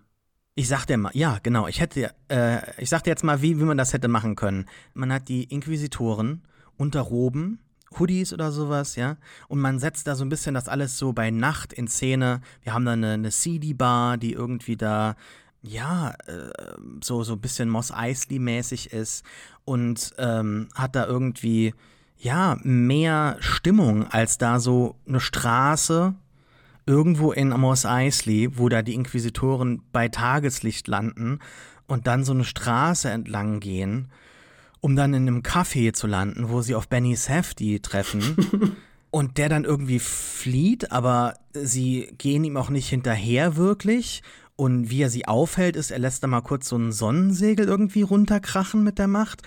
Also was dann da in diesem Café gesagt wird, das finde ich eigentlich ganz nett. Also hier, dass die Jedi sich selbst jagen, denn die Inquisitoren sind ja oftmals gefallene Jedi, okay, und dass da bereits hier schon so dieser Zwist innerhalb der Inquisitoren aufgezeigt wird, was ja häufig bei so Darkseid-Usern in Star Wars so ein Thema war, also auch The One Sith oder so, also dass die sich immer so gegenseitig an die Gurgel wollen oder ja, halt hintergehen, das ist ja alles in Ordnung und das erklärt ja auch so ein bisschen dann die Rule of Two bei den eigentlichen Sith, aber ich muss ganz ehrlich sagen, dass mich da schon sehr viel am Anfang verstimmt hat, was da gezeigt wird und wie es da gezeigt wird, auch wie Reva inszeniert wird. Wenn ich da mal ganz kurz noch einen Punkt machen darf zu ihr. Ich finde, dass Disney so eine Idee hat, dass da so ein einsamer, rebellischer Wildcard Charakter ist, der dann innerhalb des Imperiums existiert. Und es ist auch für mich jetzt schon klar, Reva wird am Ende einen Redemption-Arc bekommen und vielleicht im Moment, als sie Luke kriegen könnte, dann halt, ja, merkt sie, was Obi-Wan da tatsächlich macht. Sie hat die Parallele zu ihrer eigenen Vergangenheit. Sie war mal Padawan, das ist hier ein Padawan, den er beschützt. Und dann wird sie dann sich vielleicht opfern oder wer wird dann halt nicht so das Ganze machen. Aber all das ist auch nur weil, also andersrum, man zeichnet sie innerhalb des Imperiums nur so, dass sie dann halt am Ende diesen Turn haben kann. Denn eigentlich ist ja das Imperiums, das sind Nazis, Punkt. Ja? Und das Problem ist, dass Disney nicht echte große Imperiale machen kann, weil man dann sonst eben Toy Sales mit Nazis macht, scheinbar. Oder dass man halt eben Nazis in Galaxy's Edge rumlaufen hat. Deshalb ist ja auch das Ganze mit der First Order so ein bisschen revamped worden mit den Sequels. Und die Inquisitoren, finde ich, haben eigentlich null Grund, sie da so zu tolerieren, ihren Loose Cannon Bullshit da. Und warum wird dieser Charakter da so badass und speziell gezeigt, wenn er es ja eigentlich nicht ist, weder von den Fähigkeiten noch von der Hintergrundgeschichte? Die hassen sie eigentlich. Also es gibt ja auch ganz viele Menschen, die sich so in die 501st reinsetzen. Ja, also diese Fandom-Community aus Cosplayern. Und die gehen ja auch nicht da rein, weil sie sagen, oh, ich möchte jetzt ein ganz total spezieller Charakter werden, sondern ich möchte mich Teil von was Größerem fühlen. Das ist jetzt natürlich ein bisschen problematisch, wenn man die Imperialen immer so als Nazis zieht. Aber es geht ja um dieses Gemeinschaftsgefühl da bei den Imperialen oder halt eine kleine Nummer in was Größerem zu sein. Wobei ich jetzt nicht die 501st kritisieren möchte, ist vielleicht kein gutes Argument, das beides zu vermischen, aber warum zeichnet man denn Reva so? Also die ist super unsympathisch am Anfang und es macht keinen Sinn für mich, warum das da so gelassen oder gezeichnet wird. Also unsympathisch fand ich sie nicht, ich fand sie interessant, eben weil sie so widerspenstig ist und weil ich eigentlich lange Zeit auch überhaupt kein Bild davon hatte, wie sie richtig in die Serie passt. Ich meine, das haben die Trailer schon. Diese eine Szene fand ich immer beeindruckend, wo sie auf dem Gebäude steht und Obi-Wan dann dieses hinterher ruft, du kannst ihm nicht entkommen. Das erzählt vielleicht auch schon, weiß nicht, sehr viel über die beiden, dass sie da so eine Obsession mit ihm hat. Dass sie sich das in den Kopf gesetzt hat, hier ist ein Mittel zum Zweck, wie ich in die Gunst von Darth Vader gelange. Und das formuliert sie ja dann eigentlich auch am Anfang oder später schon mehr oder weniger direkt, was ihr Ziel da ist und wie ihr Plan genau aussieht, um an Obi-Wan entlang zu kommen. Und das finde ich eigentlich interessant, wenn uns in so einem großen, ja, auch fast schon wieder so eine Art Institution, Komplex, weiß nicht, das Imperium, eben, wo ja viele Leute dabei sind, weil sie überzeugt sind, auf verschiedenen Stufen der Überzeugung, aber auch ein paar einfach dabei sind, weil sie ein System erkennen und einfach diese Stufen hochgehen wollen. Und da ist ja eigentlich auch Moff Gideon so ein Charakter, der gar kein 100 pro Imperiumstyp ist, sondern eher jemand, der Möglichkeiten entdeckt. Eigentlich fast schon, weiß nicht, irgendwie so der Prototyp, an den ich da immer denken muss, ist eigentlich der Hans Lander Charakter aus Inglourious Basterds. Der hat ja am Ende sogar ganz offensiv diese Szene, wo er da mit Brad Pitt dann einfach also wirklich an einem Tisch klaren Tisch macht und ihm sagt, dass er an all diesen Schmarrn gar nicht glaubt, aber dass er einfach Möglichkeit darin sieht. Und gut, Hans Lander hat dann auch wirklich gar kein Gewissen und glaube unmöglich, da noch einen Redemption-Arc zu schreiben, selbst für einen begnadeten Autor wie Tarantino. Bei Reva, ja, kann ich mir schon vorstellen, dass das früher oder später passieren wird. Ich meine, Jedi Fallen Order hat das ja auch ziemlich beeindruckend hingekriegt, eine Inquisitorin sehr schön lange Zeit zwischen den Fronten wandeln zu lassen und sie dadurch unberechenbar, gefährlich, weiß nicht was, wirken zu lassen und im besten Fall funktioniert das eigentlich auch bei Reva. Also, dass sie unsympathisch ist, finde ich überhaupt nicht schlimm, sondern... Nee, unsympathisch ist vielleicht nicht das richtige Wort, sondern ich finde, die Art und Weise, wie sie gezeichnet ist nicht sympathisch für mich oder ist nicht gut. Also es macht keinen guten Eindruck auf mich. Die Figur an und für sich habe ich noch gar keine Emotionen dazu, aber ich finde, die ist so teilweise auch so ein bisschen fast rassistisch gecodet. Also ich finde diese zwei ersten Figuren, ich finde diese ersten beiden Folgen wirklich überraschend.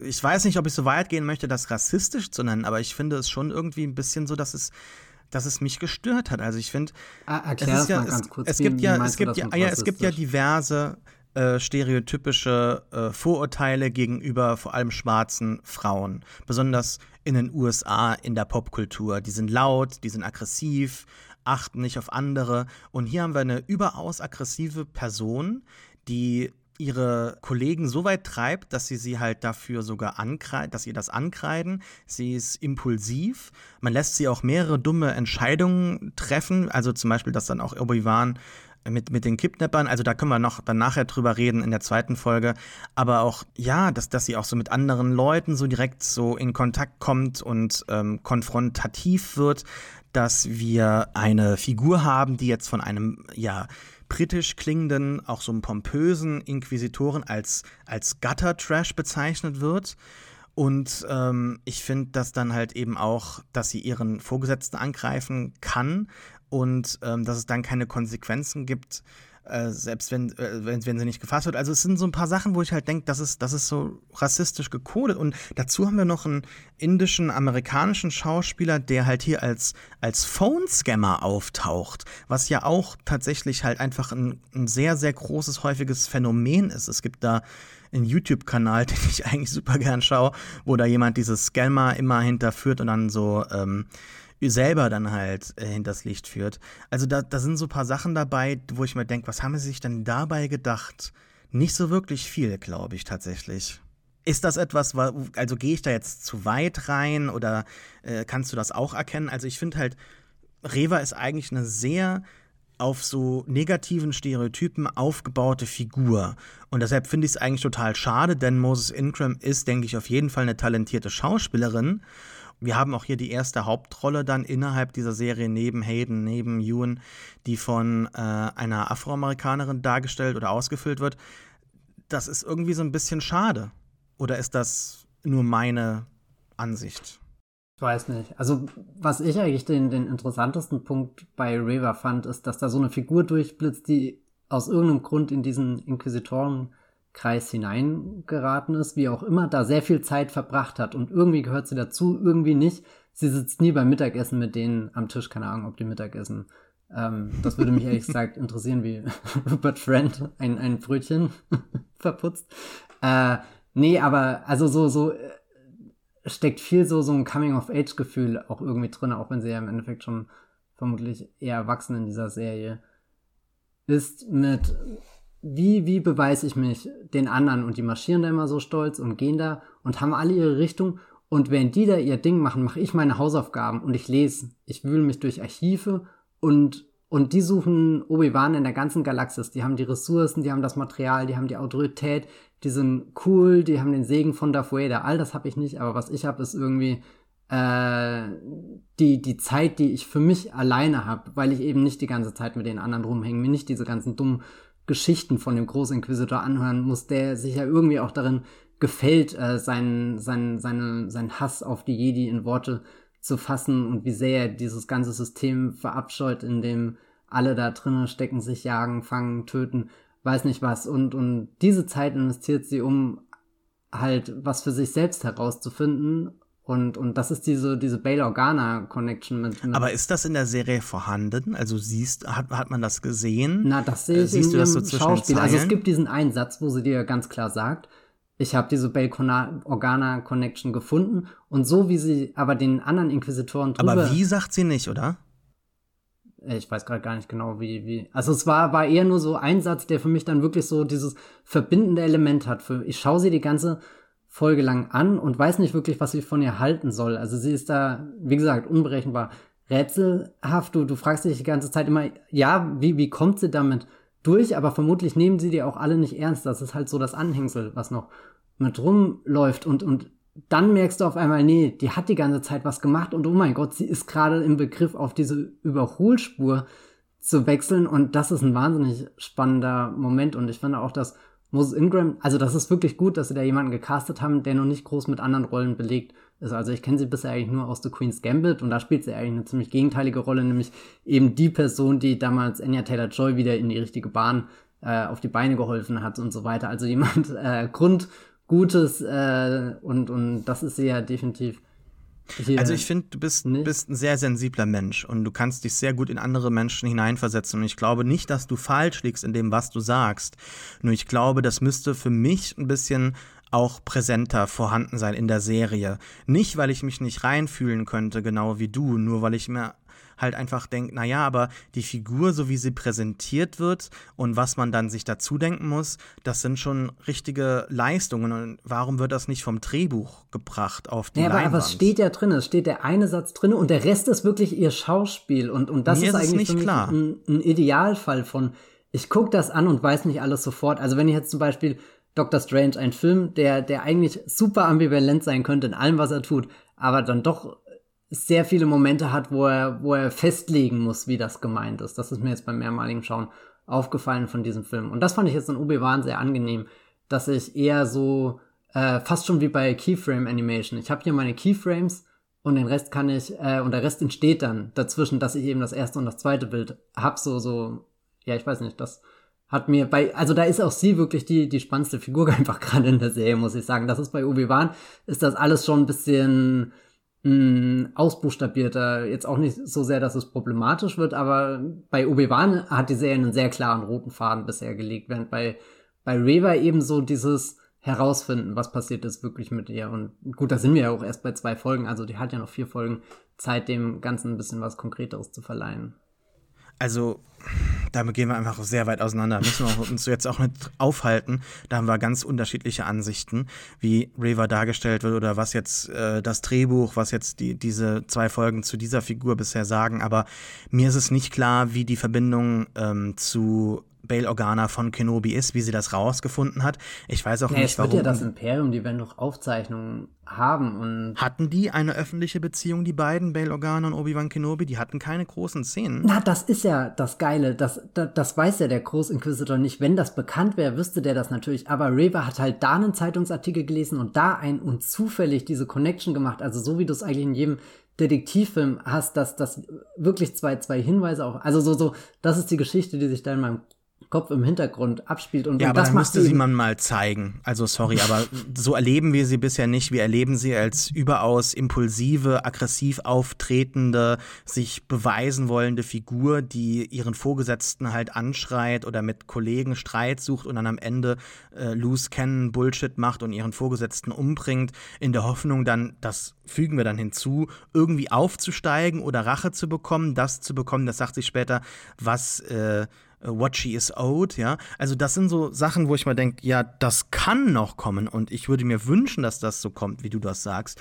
Nur wir haben sie jetzt noch nicht hinter irgendeinem Datapad irgendwie in einer Szene gesehen und das ist halt etwas, was dann halt das Drehbuch vergessen hat oder was wir uns dazu denken müssen und eigentlich ist das für mich bei guten Serien kein Problem, wenn wir uns das irgendwas dazu denken, aber ich komme jetzt gerade auch so reviewmäßig hier im Pewcast von einer Serie, die alles perfekt durchdenkt, Better Call Saul und Step für Step alles plant und da möchte ich halt schon irgendwie wissen, okay, wie kamen sie denn jetzt darauf, hier Baby Leia zu entführen, weil ansonsten macht das für mich keinen Sinn. Aber halten wir uns nicht so lange daran auf, kommen wir mal zu etwas, wo wir, glaube ich, hoffentlich beide wieder zusammenfinden, nämlich das fürchterliche Design in der Live-Action-Serie des Großinquisitors. Also Rupert Friend in dieser Rolle passt für mich überhaupt nicht. Nicht nur von dem Aussehen, sondern auch von der Stimme. Ich weiß nicht, warum man nicht einfach Jason Isaacs gecastet hat und ihn halt 2 Stunden in Make-up gesteckt hat. Verstehe ich nicht.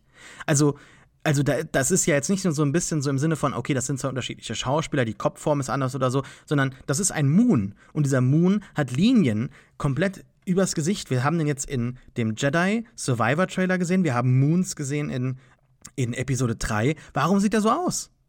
Das ist Low-Rent Bullshit. Ich weiß nicht, ob es daran liegt, dass die Leute sich nicht darum kümmern, dass die kein Geld haben, dass die Kunst nicht mehr da ist bei den Make-up-Artists oder sowas, was ich eigentlich nicht glauben kann oder will. Wie entstehen solche eklatanten Unterschiede, die einen rausreißen, weil es ja so eine durchgehende Kontinuität geben soll über alle Medien. Und ich kann halt einfach nur drüber lachen. Der Kopf geht in die Breite, nicht in die Länge. Ja, ihm fehlt ein bisschen Kontur, die Schärfe, aber ich fand nichts, was mich jetzt überhaupt in dieser Serie gestört hat. Also ich mochte sehr den Shot, wie sie da einmal zu dritt rauslaufen und dass du später die Einstellung hast, die ihn so ein bisschen schräg von oben zeigt, dass du diesen ganzen, ja, weiß nicht, diese ganze Kopfform irgendwie anschauen kannst und schon irgendwie merkst, okay, da ist gerade eher so eine Albtraumgestalt unterwegs. Ich glaube, bei ihm hängt alles davon ab, in welchem Licht er gezeigt wird. Das Problem ist, dass all diese Tatooine-Szenen ja generell ein bisschen besseres Licht vertragen können, aber später auf Dayu, Folge 2, wenn er da kurz mit Reva in dieser Straße redet und du hast außenrum ein bisschen ein interessantes Lichtspiel, da fand ich das bei wirklich überzeugend. Also aber war nicht eines der ersten Bilder auch von ihm auf Dayu und da haben alle Leute drüber gelacht und auch gesagt, das sieht gar nicht so aus. Also ich finde, das ist einfach schlechtes Casting. Also es ist nichts gegen Rupert Friend, der in der Rolle macht, was er kann. Und ich verstehe einfach nicht, warum man da nicht versucht, an Episode 3 anzuschließen, wenn man vorher 5 Minuten Vorschau hat, aus dem Film alles zitiert und alle Schauspieler zurückbringt. Es ist eigentlich so ein magischer Moment, alles könnte klappen und dann sehen wir halt sowas. Und daran muss es jetzt nicht scheitern. Das ist jetzt nicht für mich das eklatanteste Problem in dieser Folge oder in dieser Serie, aber es ist schon so eine Sache, wo ich mal denke, wie kann sowas entstehen? Wie kann sowas passieren? Jetzt das Design oder das Casting oder beides? Das Design. Wie kann man das so schaffen, dass es so unterschiedlich aussieht?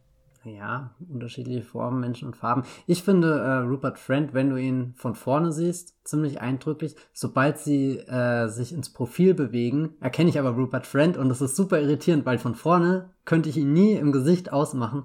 Aber sobald ich irgendwie seine Nase, seine Lippe und so richtig vom Profil sehe, steht dann wieder irgendwie der Homeland-Dude da. Naja. Und da musste ich kurz schmunzeln, weil es nicht um Quinn. Am Anfang, wo er seine Rede da hält und sagt, hier die Jedi und keine Ahnung, sie können nicht anders. Und dann fährt die Kamera so ein bisschen leicht um ihn rum und auf einmal guckt da wieder dieser wirklich wunderschöne junge Mann raus aus diesem super albtraumhaften Körper.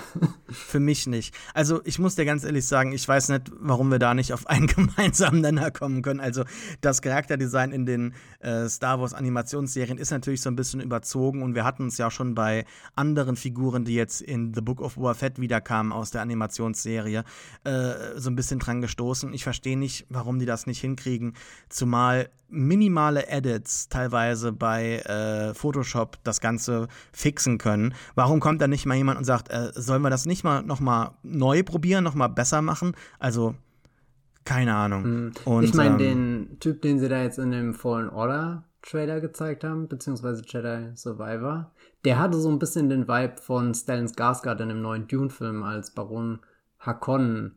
Also da sitzt jemand, der sehr schwer atmet, und dieses Atmen, das ist jetzt nicht unbedingt die Schwäche, die mit dem Alter kommt, sondern dieses Atmen ist das abgrundtief Böse, was in seiner völlig verdorbenen Seele vor sich hinschmort. Da habe ich auch ein bisschen Respekt gehabt, dass Jedi Fallen Order, dieser Trailer, oder Jedi Survivor, der Trailer einfach kommt und sagt, zack, hier habt ihr 2 neue Figuren, die eine sitzt da, die andere ist um den Tank, wir fahren einmal langsam mit der Kamera hin und zack, hast du irgendwie 2 sehr ikonische Bilder. Und dann kommt irgendwie Tales of the Jedi daher und sagt, guck mal, hier ist wieder Ahsoka und hier ist Qui-Gon und so. Also da war ich einfach zutiefst beeindruckt, wie es dieses Videospiel, ich weiß nicht, ob die sich so in einem Rahmen bewegen, der außerhalb ist, dass es da keinen gibt, der sagt, das muss, sondern die machen einfach, und das gefällt mir irgendwie sehr daran gerade, dass die einfach mal sagen können, wir haben hier so ein albtraumhaftes Bild, das stellen wir uns gerade vor, und bewegt sie natürlich komplett in der Star Wars DNA, also deswegen werden ja auch viele gedacht haben, hups, ist das jetzt der Grand Inquisitor oder nicht, aber es ist dann doch irgendwie sehr schnell was Eigenständiges geworden, und das, obwohl der Trailer die eigentlich gar nichts sagt. Na gut. Mich lässt das alles mit diesem Zitat zurück, dass der Grand Inquisitor sagt, Scraps is all we have left. Und ich dachte mir so, ja, das ist ein Satz, der mich an Star Wars denken lässt. Komm, Matthias, Comedy. Ja, guter Bit. Na gut, okay. Whatever. Lass uns mal mit Obi-Wan weitermachen. Also tatsächlich der Figur Obi-Wan Kenobi. Nach 1,5 Stunden in diesem Podcast reden wir endlich mal über Ewan McGregor. Ja, du willst ja nicht hier Comedy mit mir machen oder über meine dummen Witze lachen oder meine Depression in Star Wars irgendwie mit mir heilen. Also machen wir weiter. Reden wir über ein paar Szenen. Als Therapeut werde ich hier nicht bezahlt. Ja, du wirst gar nicht bezahlt. Du darfst froh sein, dass du hier bist. Wow. Nee, Quatsch. Matthias, was sagen wir denn zu diesem wunderbaren ersten Sweeping-Shot, in dem ein riesiger Rochen irgendwie in der Wüste liegt? Also das war so ein Moment, wo ich gedacht habe, oh, okay, vielleicht ist ja doch hier noch ein bisschen Gas in the Tank. Aber ja, ich habe mir gedacht, ist das vielleicht einer dieser Purrgils im Live-Action-Format, also dieser Lichtgeschwindigkeit-Wale, die wir gesehen haben in Star Wars Rebels, die Ezra weggebracht haben, oder ist es irgendwie was ganz Neues? Ist es vielleicht so ein Ding, das auf Tatooine noch übrig geblieben ist? Wir wissen nämlich aus The Book of Boba Fett, diese Dune-Allegorie ist real. Wir hatten früher mal fließendes Wasser auf Tatooine, Ozeane, also ist das sowas?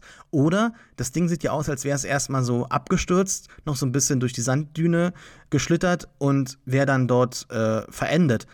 Also ich fand es auch ganz nett, dass man das gar nicht erklärt hat. Ja, ich mag das total. Das ist wie halt das Skelett, was du in Episode 4 am Anfang siehst und dich einfach fragst, Himmel, Herr, was ist auf diesem Planeten schon alles los gewesen? Und ich mag eigentlich beide Interpretationen von dir. Also kommt es irgendwie, ist es eines dieser Wasserüberreste von Tatooine, oder kommt es wirklich aus dem Himmel, landet da als fremdes Riesenwesen? Oh Gott, ja, nee. Ich könnte mir aber dann vorstellen, dass das Fleisch nicht mehr gut ist. Also deshalb, es hat irgendwie, ich hatte kurz überlegt, ist das so ein Fossil, das da jetzt irgendwie als Höhle oder als Ort einfach so dient. Aber nee, die, zerstückeln das tatsächlich. Irgendwie komisch, aber naja, was soll's. Ist halt irgendwie gutes Fleisch trotzdem. Er, der Ben, reist dann weg, lebt ganz zurückgezogen und reist dann zurück zu seinem Eopi in Mos Eisley und dann zu seiner Höhle, wo ein Astromech-Droide vergraben ist, der ihn warnt, ob da jetzt Luft rein ist oder nicht. Ich frage mich, ist das R4? Sehen wir den wieder? Wäre irgendwie ganz nett. Es ist eine Höhe nahe Mos Eisley, nahe Luke. Er bekommt dann von einem Java namens Tika in so einer netten kleinen Sequenz so ein paar Sachen, nämlich unter anderem diesen T-16 Skyhopper, den Luke Skywalker am Anfang hat in A New Hope. Und das Schöne ist, dass dann halt eben der Java meint, ja, they don't make these anymore. Irgendwie so ein rares Spielzeug, was natürlich im Star Wars-Universum jetzt schon ein kleiner Insider-Gag ist. Und später haben wir noch dann Obi-Wan Kenobi, der dann, also wir hatten dann so seine Arbeit, ne, so wie er lebt, und jetzt hatten wir noch dann seine Introspektion, nämlich, oder sagt man Introspektion? Introspektive? Weil wir dann ihn sehen bei einem Albtraum. Ich fand es irgendwie schade, dass dafür keine neuen Szenen gedreht wurden, wenn man schon die Schauspieler hat. Egal. Und das ist dann, glaube ich, ein Setup fürs Finale, denn Qui-Gon antwortet ihm noch nicht. Wahrscheinlich wird er ihm am Ende dieses ganzen Films hier dann eine Antwort geben. Vielleicht kriegen wir auch noch Liam Neeson zu hören oder zu sehen. Mal schauen. Er hat ja in Interviews gesagt, er macht es nicht. Aber wie gefällt dir denn so das Leben von Obi-Wan Kenobi auf Tatooine im Exil? Das ist ja etwas, was wir schon auch privat häufig immer diskutiert haben. Eigentlich müsste das dann wie dieser Jesus-Film irgendwie da sein. Da gibt's ja ewig schon seit Jahren Fan-Trailer, die daraus irgendwie Material schlachten, um dann halt was Neues zu kreieren.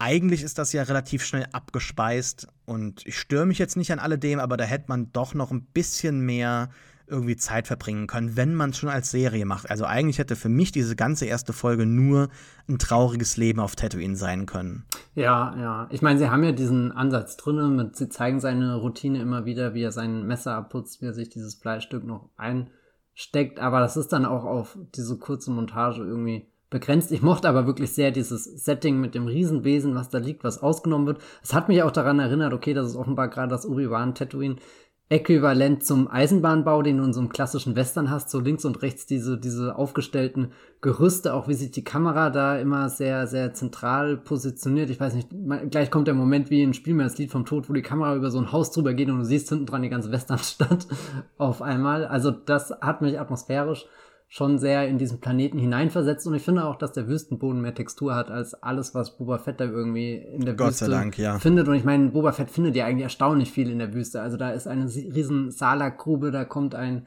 Ray Harryhausen Monster raus. Also Boba Fett ist da ja eigentlich nicht arm an Ideen, aber du hast trotzdem nicht unbedingt das Gefühl, dass das sich gerade... Naja, schon so ein bisschen. Hätte ja nicht auf Tatooine spielen müssen. Ja. Nee, aber ich meine... Es sind ja rein theoretisch Dinge in dieser Wüste, die interessant sind, aber bei Obi-Wan fühlen sie sich doch lebendiger an.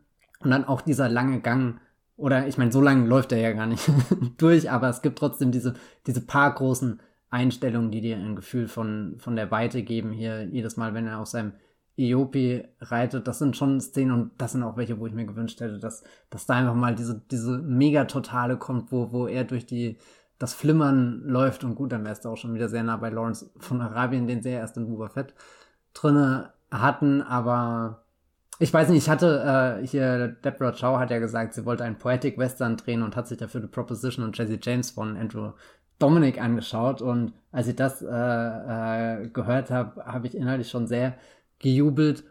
Von Jesse James. Na gut, aber sie hat auch gesagt, dass es so ein Film ist wie Logan und was war das andere? Joker. Logan und Joker. Aber ich glaube, das hat sie denk, eher in dem Kontext gesagt, dass sie hier eine abgekappelte Geschichte erzählen. Ich glaube, das war jetzt nicht unbedingt auf die Atmosphäre gestaltet. Wenn du über diese Sachen hier, über Totalen sprichst, hätte ich einen insane Nitpick vielleicht.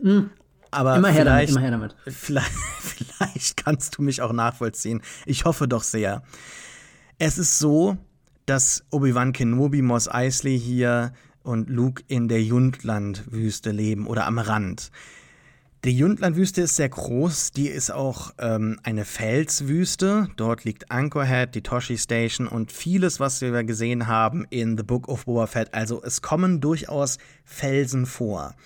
Die Darklighters, daher kennt Luke ja auch Bix, und die Lars leben aber auf einer Great Shot Salt Flat Region im Südosten dieser Jundland-Wüste. Und auch in A New Hope sehen wir, als wir da den Sandcrawler anfahren, in der Weite um die Lars Homestead nichts. Wo sitzt Obi-Wan Kenobi jetzt auf Felsen, um da vielleicht 100, 200, 300 Meter entfernt Luke Skywalker über sein Fernglas zu beobachten?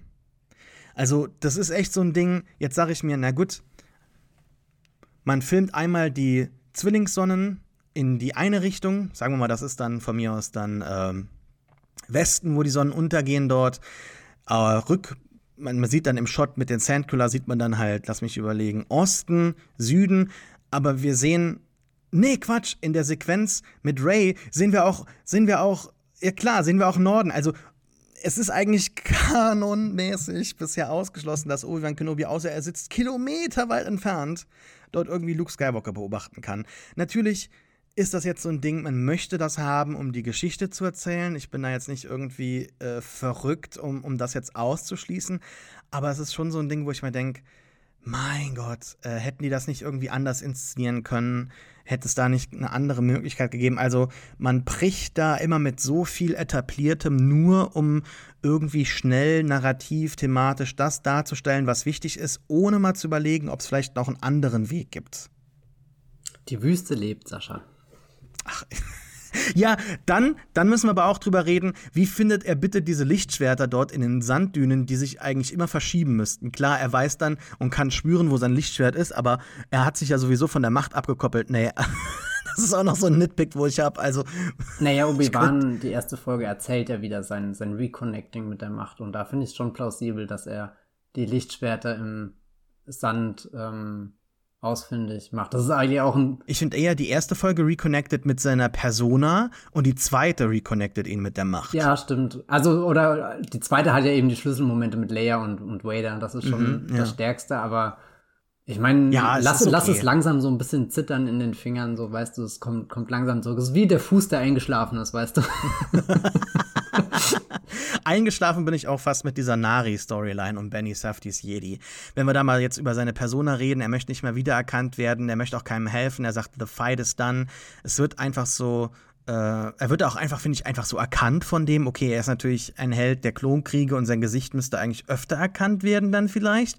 Der Nari, okay, ist im Jedi-Tempel gewesen, kennt ihn daher, whatever, aber es ist alles so direkt, also wir kommen da an, in Mos Eisley, an einer Straße, wir gehen zum ersten Café, die Inquisitoren finden dort direkt einen Jedi, der lebt auch direkt neben Obi-Wan Kenobi, der steht da und kann das miterleben, der kommt dann auch auf ihn zu, er sagt dann halt so, the time for the Jedi is over. Spiegelt natürlich dann Luke Skywalker in The Last Jedi wieder, aber da der Kontext ein ganz anderer ist, macht das hier für mich überhaupt nichts aus. Jemand hat mir auch eine DM geschrieben, hat dich das getriggert? Und ich dachte so, nee, also es ist die dunkelste Zeit überhaupt, macht total Sinn, aber wie fandest du denn Benny Safdie in dieser Rolle? Also ich fand den absolut fürchterlich. Ich finde auch sonst das Casting halt nicht gut. Und dazu haben wir so dieses Meme-Casting, so hey, Flay, hast du, oder Flair, ich weiß gar nicht, wie der ausgesprochen wird, hast du Bock? Möchtest du mitmachen? Ja klar, okay, hier, alles klar, bist mal für 2 Episoden dabei. Die Tochter von Ewan McGregor ist dabei, okay, was soll's, aber es sind so Sachen, wo ich mir halt denke, was ist denn das für eine Produktion? Also, das fühlt sich alles so klein und familiär an. Ich würde mir da manchmal gern einfach so jemanden wünschen, der da am Set so ein bisschen stärker auftritt, so wie George oder keine Ahnung, irgendwie so ein Tarantino, die sagen, nee, das machen wir jetzt nicht. Ja, so ein bisschen so nicht tyrannische Elemente, aber mal so eine gewisse Autorität. Und das ist auch das, was ich meine mit meinem Punkt. Ich habe das Gefühl, es gibt im Star Wars-Universum keine Autorität mehr, weder über diese Vision noch über die jeweiligen Produktionen. Ich finde, das kann man sehen, das kann man erkennen, das merkt man in den Geschichten, die erzählt werden, das merkt man auch, wie sie erzählt werden. Und das erklärt dann halt solche Sachen. Und erklärt dann auch Alderaan. Also ich finde eigentlich, das Casting, als das bekannt gegeben wurde, war das die geilste Nachricht der Welt. Generell dieses Stunt-Castings, das ist ja nicht Obi-Wan die erste Serie, die das macht, das ist ja, hat ja Mandalorian. Ja, aber sollte Star Wars das machen, Matthias? Sollte Star Wars das machen? Ist Star Wars auf Stunt-Casting irgendwie runtergezogen Nö, überhaupt nicht, aber ich worden? finde jetzt Benny Safdie ist auch, glaube ich, auch nur für 4 Leute auf Film-Twitter ein interessantes Casting und der Rest wird ihn schon wieder vergessen haben. Mir tut's ein bisschen leid, weil ich finde, die Rolle war auch ein bisschen unterentwickelt und ich überlege sogar die ganze Zeit mit dem, was sie ihm zur Verfügung geben, was nicht viel, was sie ihm da irgendwie an die Hand geben, mit dem er spielen kann, das ist nicht viel. Und dann wäre es vielleicht sogar besser gewesen, wenn diese Szene in der Nacht nie stattgefunden hätte, wenn Obi-Wan einfach mitgekriegt hätte, es gibt irgendwie einen Jedi und bevor er irgendwie eingreift, hängt er dann schon. Also, ja, glaub das irgendwie, ja, also nicht die beste Nebenrolle, aber immer noch ein Tick besser als hier Kumail Nanjiani in Folge 2. Ja, und das Problem ist, da liegt halt definitiv am Kumail Nanjiani, der überhaupt nicht in den Tonfall der Folge reinkommt, während Benny Safdie ist halt 100% im Tonfall der Folge, aber hat halt einfach nichts Gutes im Drehbuch stehen, mit dem er sehr viel mehr arbeiten kann, als halt diese absoluten Basics abzuhaken, die dir gerade so einfallen, wenn halt, weiß nicht, 2 Jedis nach der Order 66 10 Jahre danach irgendwie aufeinandertreffen und der eine will was von dem anderen, der nicht erkannt werden will und so, es ist ein Dialog, den, weiß nicht, ich habe es jetzt 2-mal geschaut, beim ersten Mal fand ich den Dialog sehr holprig, beim zweiten Mal war er dann schon wieder rum irgendwie, bevor ich mich überhaupt richtig drauf eingelassen habe. Also beides nicht so ein Idealfall.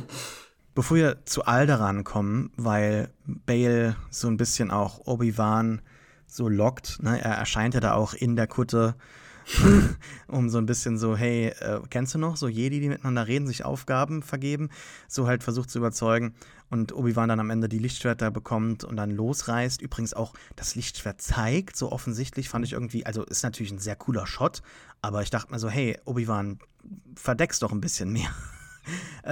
Ich dachte mir, lass uns mal noch kurz, bevor wir jetzt über Alderaan reden, über 2 Szenen reden, die ich gut fand. Nämlich, wo Owen und Ben aufeinander treffen. Ich finde, Joel Edgerton ist in dieser Rolle sehr gut. Die ganzen anderen Obi-Wan-Stories im Expanded Universe konzentrieren sich meistens, also ob Star Wars Visionaries ist oder ob Star Wars Kenobi ist, ob es der Comic ist, immer auf diesen Kampf zwischen Owen und Ben um Luke. Und das fand ich sehr gut, dass der hier wieder kommen darf. Und er hat es super umgesetzt. Ja, also die beiden Begegnungen, die sie da haben, die bauen sehr schön aufeinander auf. Und es fängt eigentlich schon in der Szene mit dem Jabba an.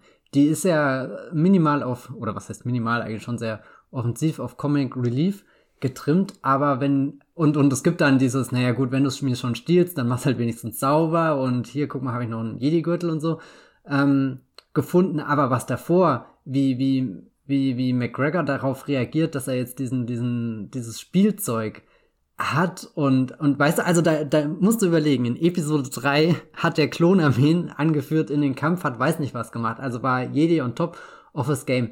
10 Jahre später ist er so zittrig, hat kein Selbstbewusst, ist voller Schuldgefühle und so, dass er fast in Tränen ausbricht, wenn er hier seinem quasi Sohn, über den er wacht, ein Spielzeug schenken kann. Also so wie sehr am Boden Obi-Wan da angekommen ist. Das fand ich, wird in dieser Szene schon ganz großartig rausgespielt von McGregor. Und dann halt diese 2 Momente mit, er kriegt einmal den Sack wieder hingeschmissen und versucht da auf einem Erwachsenen-Level gerade mit einem anderen Mann zu reden, dass es hier nur um Spielzeug geht und außenrum versenkt das Imperium gerade die ganze Galaxis irgendwie. Also mega krasse Diskrepanz ist auch irgendwie dieses Motiv von Star Wars Spielzeugen, auch irgendwie hier Rey später mit ihrem Piloten oder so oder dann eben auch Luke, der keine Ahnung noch mit dem Skyhopper rumspielt, obwohl er eigentlich auch schon eher ein junger, erwachsener Mann ist und so. Weiß nicht, fand ich ein sehr interessantes Element mit drin, aber der krasseste Moment. Matthias, das würde dich jetzt schocken, aber junge, erwachsene Männer spielen häufig mit Star Wars Spielzeugen. I know, ich sitze ja hier und rede mit dir, also mit mir? Ne, mit dir, ja. Du hast doch auch sehr viel Star Wars Lego zu Hause rumstehen. Achso, ja, ich habe gerade uns beide hier gemeint. Also, ach so, okay. Wir sind komplett verloren, Sascha. Nein, Achtung. Der emotionale Höhepunkt für mich ist dann dieses zweite Gespräch. River nimmt ihn in die Mangel, also hier Joel Edgerton, Onkel Owen. Der bleibt auf der Straße stehen, versucht so ein bisschen Low Profile zu haben, aber genau das manövriert ihn dann in diese Situation, wo er zum Mittelpunkt von Rivers Aufmerksamkeit wird. Es gibt diesen super intensiven Moment mit dem Lichtschwert, auch richtig stark irgendwie dieses rote Lichtschwert vibrieren zu sehen, bin ich immer ein Fan davon. Und, es geht weiter, Obi-Wan versteckt sich und weiß er eigentlich, er ist eigentlich ein Jedi, der da einsteigen müsste. Also das, was der Grand Inquisitor davor gesagt hat, die können gar nicht anders, die müssen kommen. Und trotzdem, Obi-Wan gibt so viele Momente, wo er sich in dieser Folge wirklich selbst geißelt bis zum geht nicht mehr. Und da ist er wirklich fast schon in so einem Jesus-Film angekommen, wie, keine Ahnung, die Passion Christi von Mel Gibson oder so. Nicht ganz so blutig, aber hier schon am Anfang, da der Foreman, der hier die Leute bescheißt und betrügt und nur die Hälfte vom Gehalt auszahlt, da schluckt er schon das erste Mal runter. Bei dem Jabba sagt er sich halt, naja gut, mein Gott, mit dem habe ich halt meinen Spaß. Also all diese kleinen Demütigungen, die er einsteckt, wo er sich zurücknimmt, wo am Ende gar nichts mehr übrig ist, wo er fast in Tränen ausbricht, nur weil er Luke ein Spielzeug schenken kann und dieses Spielzeug dann von Owen wieder vor die Füße geworfen zu bekommen. Also es ist schon richtig stark, wie sehr sie ihn da runterziehen. Und dann geht er da am Ende auf Owen zu und sagt einfach dieses Thank you, Owen. Und das war so ein unfassbarer Moment, weil beide kurz an ihren Grenzen waren. Also auch Owen wusste ja nicht genau, was er da draußen tut. Owen ist halt, glaube ich, Hitzkopf genug, dass er stehen bleibt und weiß nicht, er hat ja auch so einen halb verängstigend, halb stolzen Blick, wenn dieses Lichtschwert halb über seiner Schulter prangert. Aber insgeheim, glaube ich, wollte er auch nicht, dass diese Situation so weit eskaliert und beide wissen, dass das gerade absoluter Zufall ist, dass sie so viel Glück hatten, wie man eigentlich gar nicht haben kann in dieser Situation, in dieser Straße, dass da nicht irgendwas Schlimmes passiert ist. Also weder, dass es unbedingt um Obi-Wan oder Owen geht, sondern es hätte ja auch irgendjemand anderen außenrum treffen können und ja, keine Ahnung. Also da hätte ich mir auch gewünscht, wir hätten mindestens eine Episode mit den beiden allein, wo sie sich versuchen anzunähern, auszutauschen und einfach merken, nee, sie kriegen es nicht hin, sie haben unterschiedliche Vorstellungen, was die Zukunft für Luke Skywalker und wo nicht Reva dann mit reinfunkt, oder? Weil sie kommt ja dann so rein in diese Problematik der beiden Männer, wirkt dann sofort als Diffuser für diesen Zank, weil klar, dieses Thank you am Ende wird dann auch so zurückgewiesen, so ich hab's nicht für dich gemacht, aber da hat man direkt wieder so eine Übereinkunft, dass es größere Probleme aktuell gibt, als jetzt diese interpersonellen Konflikte um Luke, wo ich mir denke, aber das ist doch eigentlich gerade vielleicht spannender, als jetzt hier so ein Inquisitor, der reinkommt und irgendwie einer Frau die Hand abhackt, was ich übrigens ziemlich krass fand. Also wir haben... Na gut, Hände abgehackt in Star Wars. Ja, aber halt nicht von solchen... aber das sind ja immer Höhepunkte in den Filmen. Nicht einfach so was Beiläufiges von einer Randfigur, eine extra im Hintergrund. Also das ist schon wirklich selten. Es würde natürlich dazu passen, wie jetzt das Imperium mit der Bevölkerung umgeht. Nur dann fand ich es auch irgendwie komisch, dass die Frau dann plötzlich verstummt. Soll das heißen, sie ist gestorben oder sie schreit nicht mehr? Möchte man halt dann eben das Ganze, obwohl man es halt zeigt und auch vollzieht, möchte man dann nicht mit den Folgen leben, dass die Frau dann noch mehr irgendwie schreit? Ist sie bewusstlos geworden? Also man hat das so beiläufig kurz gemacht, um Reva irgendwie als ruchlose Inquisitorin zu zeichnen und zu zeigen, die geht über Leichen und schert sich nicht um andere Menschen, wo ich mich auch frage, inwieweit ist sie denn überhaupt dann am Ende noch für Redemption irgendwie vorhanden?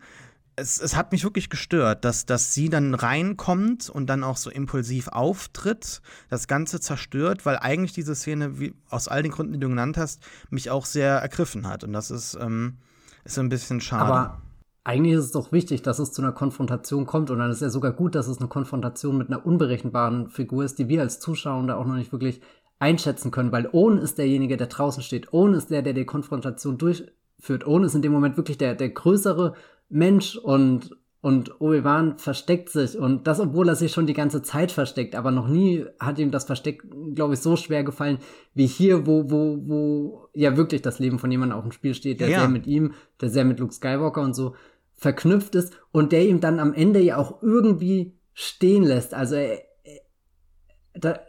keine Ahnung, also irgendwo ist da so für einen Augenblick Versöhnung greifbar zwischen den beiden und Owen ist halt auch überhaupt nicht beeindruckt davon, weder von der Schuld und der Demut, mit der Obi-Wan herkommt, noch davon, dass er gerade so den Tod entgangen ist. Also er geht halt einfach weiter, so, also that's life on Tatooine.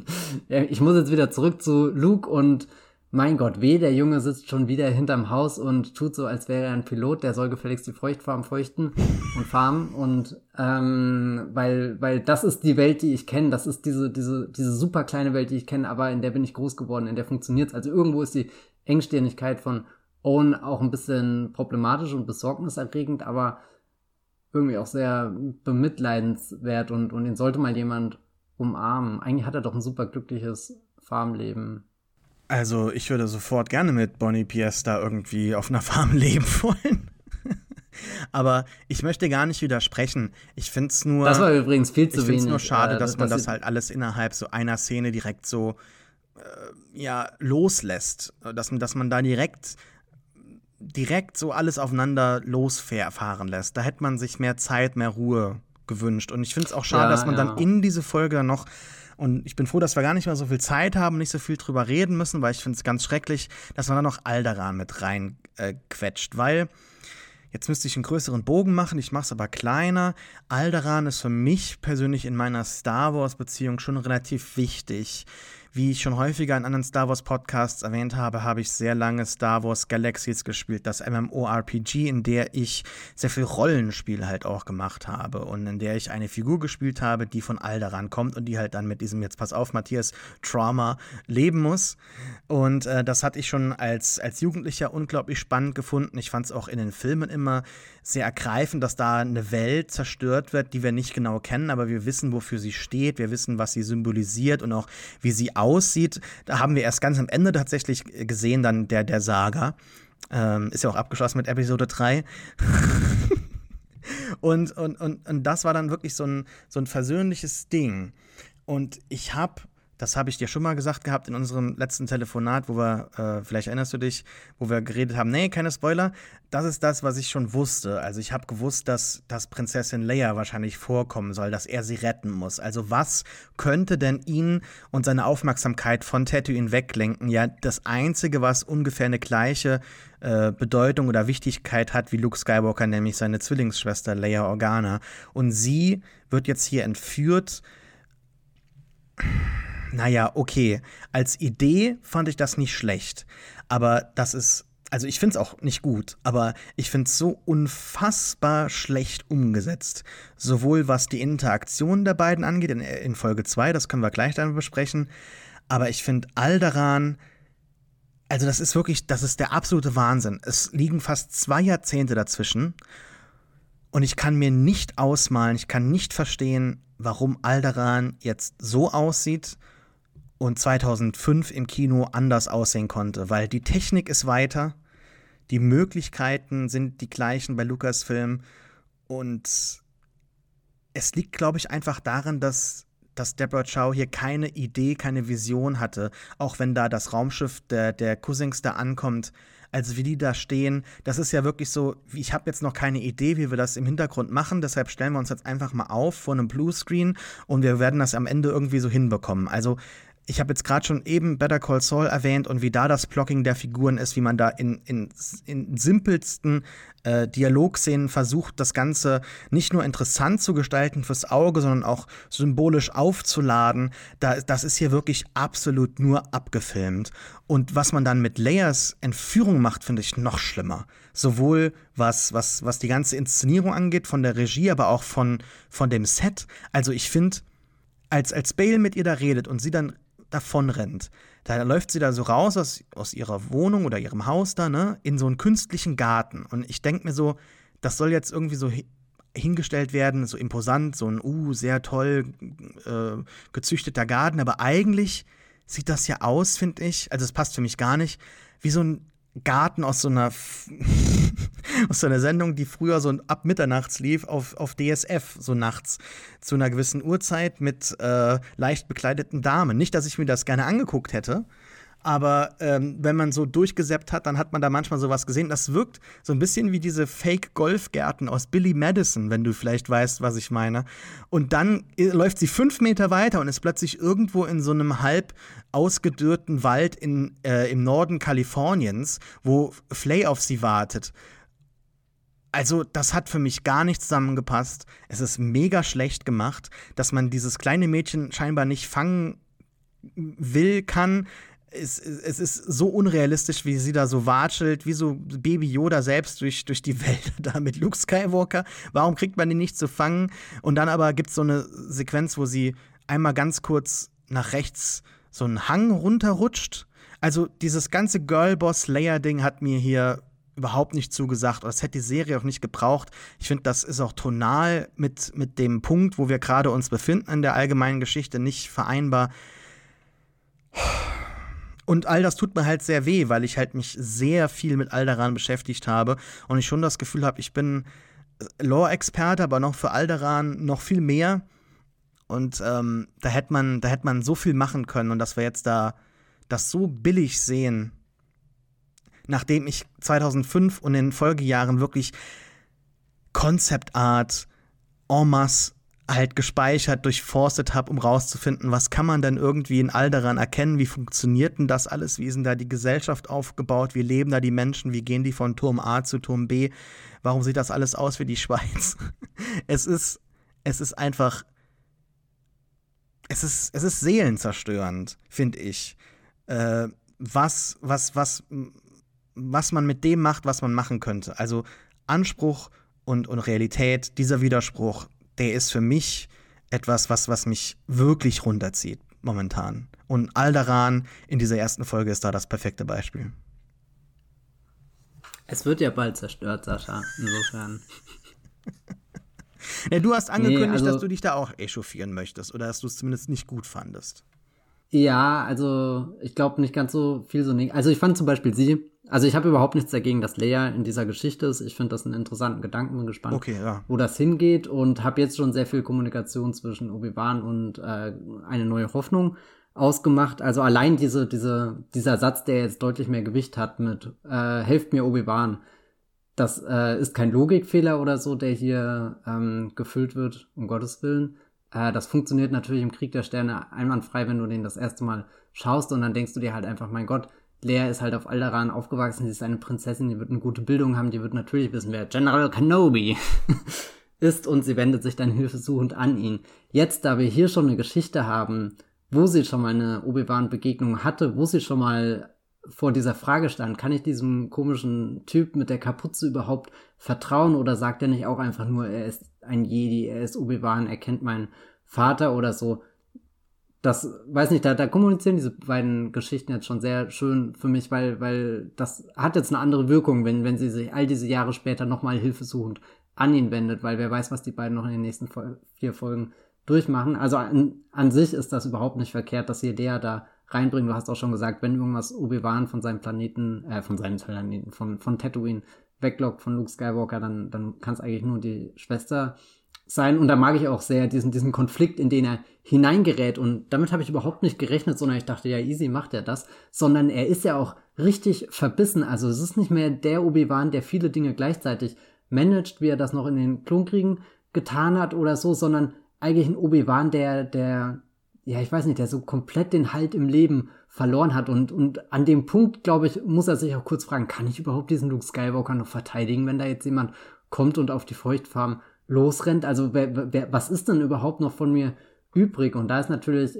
diese super Energie aufgeladen, aufgeweckte, skeptische, neugierige Lea ein schöner Gegenpol dazu. Also ich mag eigentlich die Dynamik zwischen den beiden sehr. Ich weiß nicht, ob sie jeden Satz so perfekt aufsagen müsste, wie sie es tut. Also damit meine ich jetzt gar nicht mal inhaltlich, sondern sie ist ja unglaublich darauf fixiert, die Schauspielerin, wobei ich weiß gar nicht, wie viel davon ihr selber kommt oder wie viel sie da unterrichtet wurde, weil so alt ist sie ja da auch noch gar nicht. Also sie soll ja 10 sein, aber sie ist ganz offensichtlich jünger, ne? Ja, ich glaube, sie ist 9, die Schauspielerin, und wird jetzt 10 in ein paar Tagen, Wochen oder jetzt so. Jetzt ist sie 9, aber als das gedreht wurde, ist sie ganz offensichtlich jünger. Also ich habe ja beruflich manchmal mit 10-Jährigen, 11-Jährigen zu tun und sie ist definitiv nicht 10 oder 11. Und was sie aber so wie sie spielt, steckt ja wirklich alles von Carrie Fisher aus Episode 4 da drin, und das ist, also vielleicht ein bisschen zu viel, bewundernswert. Oder? Also ich frage mich. Ja, genau, und vielleicht ein bisschen zu viel. Also ich bin mir noch nicht schon sicher, so fertig irgendwie. Und ich frage mich halt, du hast eben gesagt, die Szene funktioniert jetzt oder sie hat mehr Gewicht oder ich frage mich, funktioniert sie vielleicht auch ein bisschen schlechter? Also ist jetzt dieses Wenden an den Obi-Wan Kenobi, ist das nicht sogar ein bisschen zu unpersönlich? Na klar, ist es eine formale Nachricht, die sie da in der Eile auf der 10TV 4 aufnimmt. Aber ist das nicht? Nee, ich glaube, das ist schon, überleg mal, du bist 10 Jahre alt und erlebst ein Abenteuer mit jemandem, der deutlich älter ist, und dann vergehen weitere 10 Jahre und dann meldest 9. du dich irgendwann zurück und du bist selbst ein anderer, 9 Jahre, und du bist selbst ein anderer Mensch geworden, und dann weißt du ja auch nicht mehr, wie adressiere ich jetzt diesen entfernten Onkel oder so, mit dem ich früher total viel erlebt hatte, der damals so für einen Moment wichtig in meinem Leben war, aber keine Ahnung, dann ist der Kontakt abgebrochen. Ich weiß gar nicht mehr, ob der überhaupt noch lebt. Und jetzt schicke ich mal den Astromech-Druiden vorbei und guck mal, was los ist. Ich finde, du hast eben schon ein sehr gutes Fazit gezogen. Du hast gesagt, also es funktioniert jetzt besser oder es hat jetzt mehr Gewicht, aber es wäre auch ohne gegangen. Und ich glaube, das kann man über diese erste Folge, vielleicht auch über diese ganze Serie Obi-Wan Kenobi durchaus stehen lassen. Machen wir mal einen Schlussstrich. Wir reden nämlich schon so halb über Folge 2. Wir machen jetzt Schluss hier in dieser Folge, nehmen aber gleich die zweite Folge sofort mit auf. Deshalb keine große Verabschiedung. Ihr könnt gerne weiterhören. Folge 2 ist dann auch direkt parallel mit Folge 1 draußen.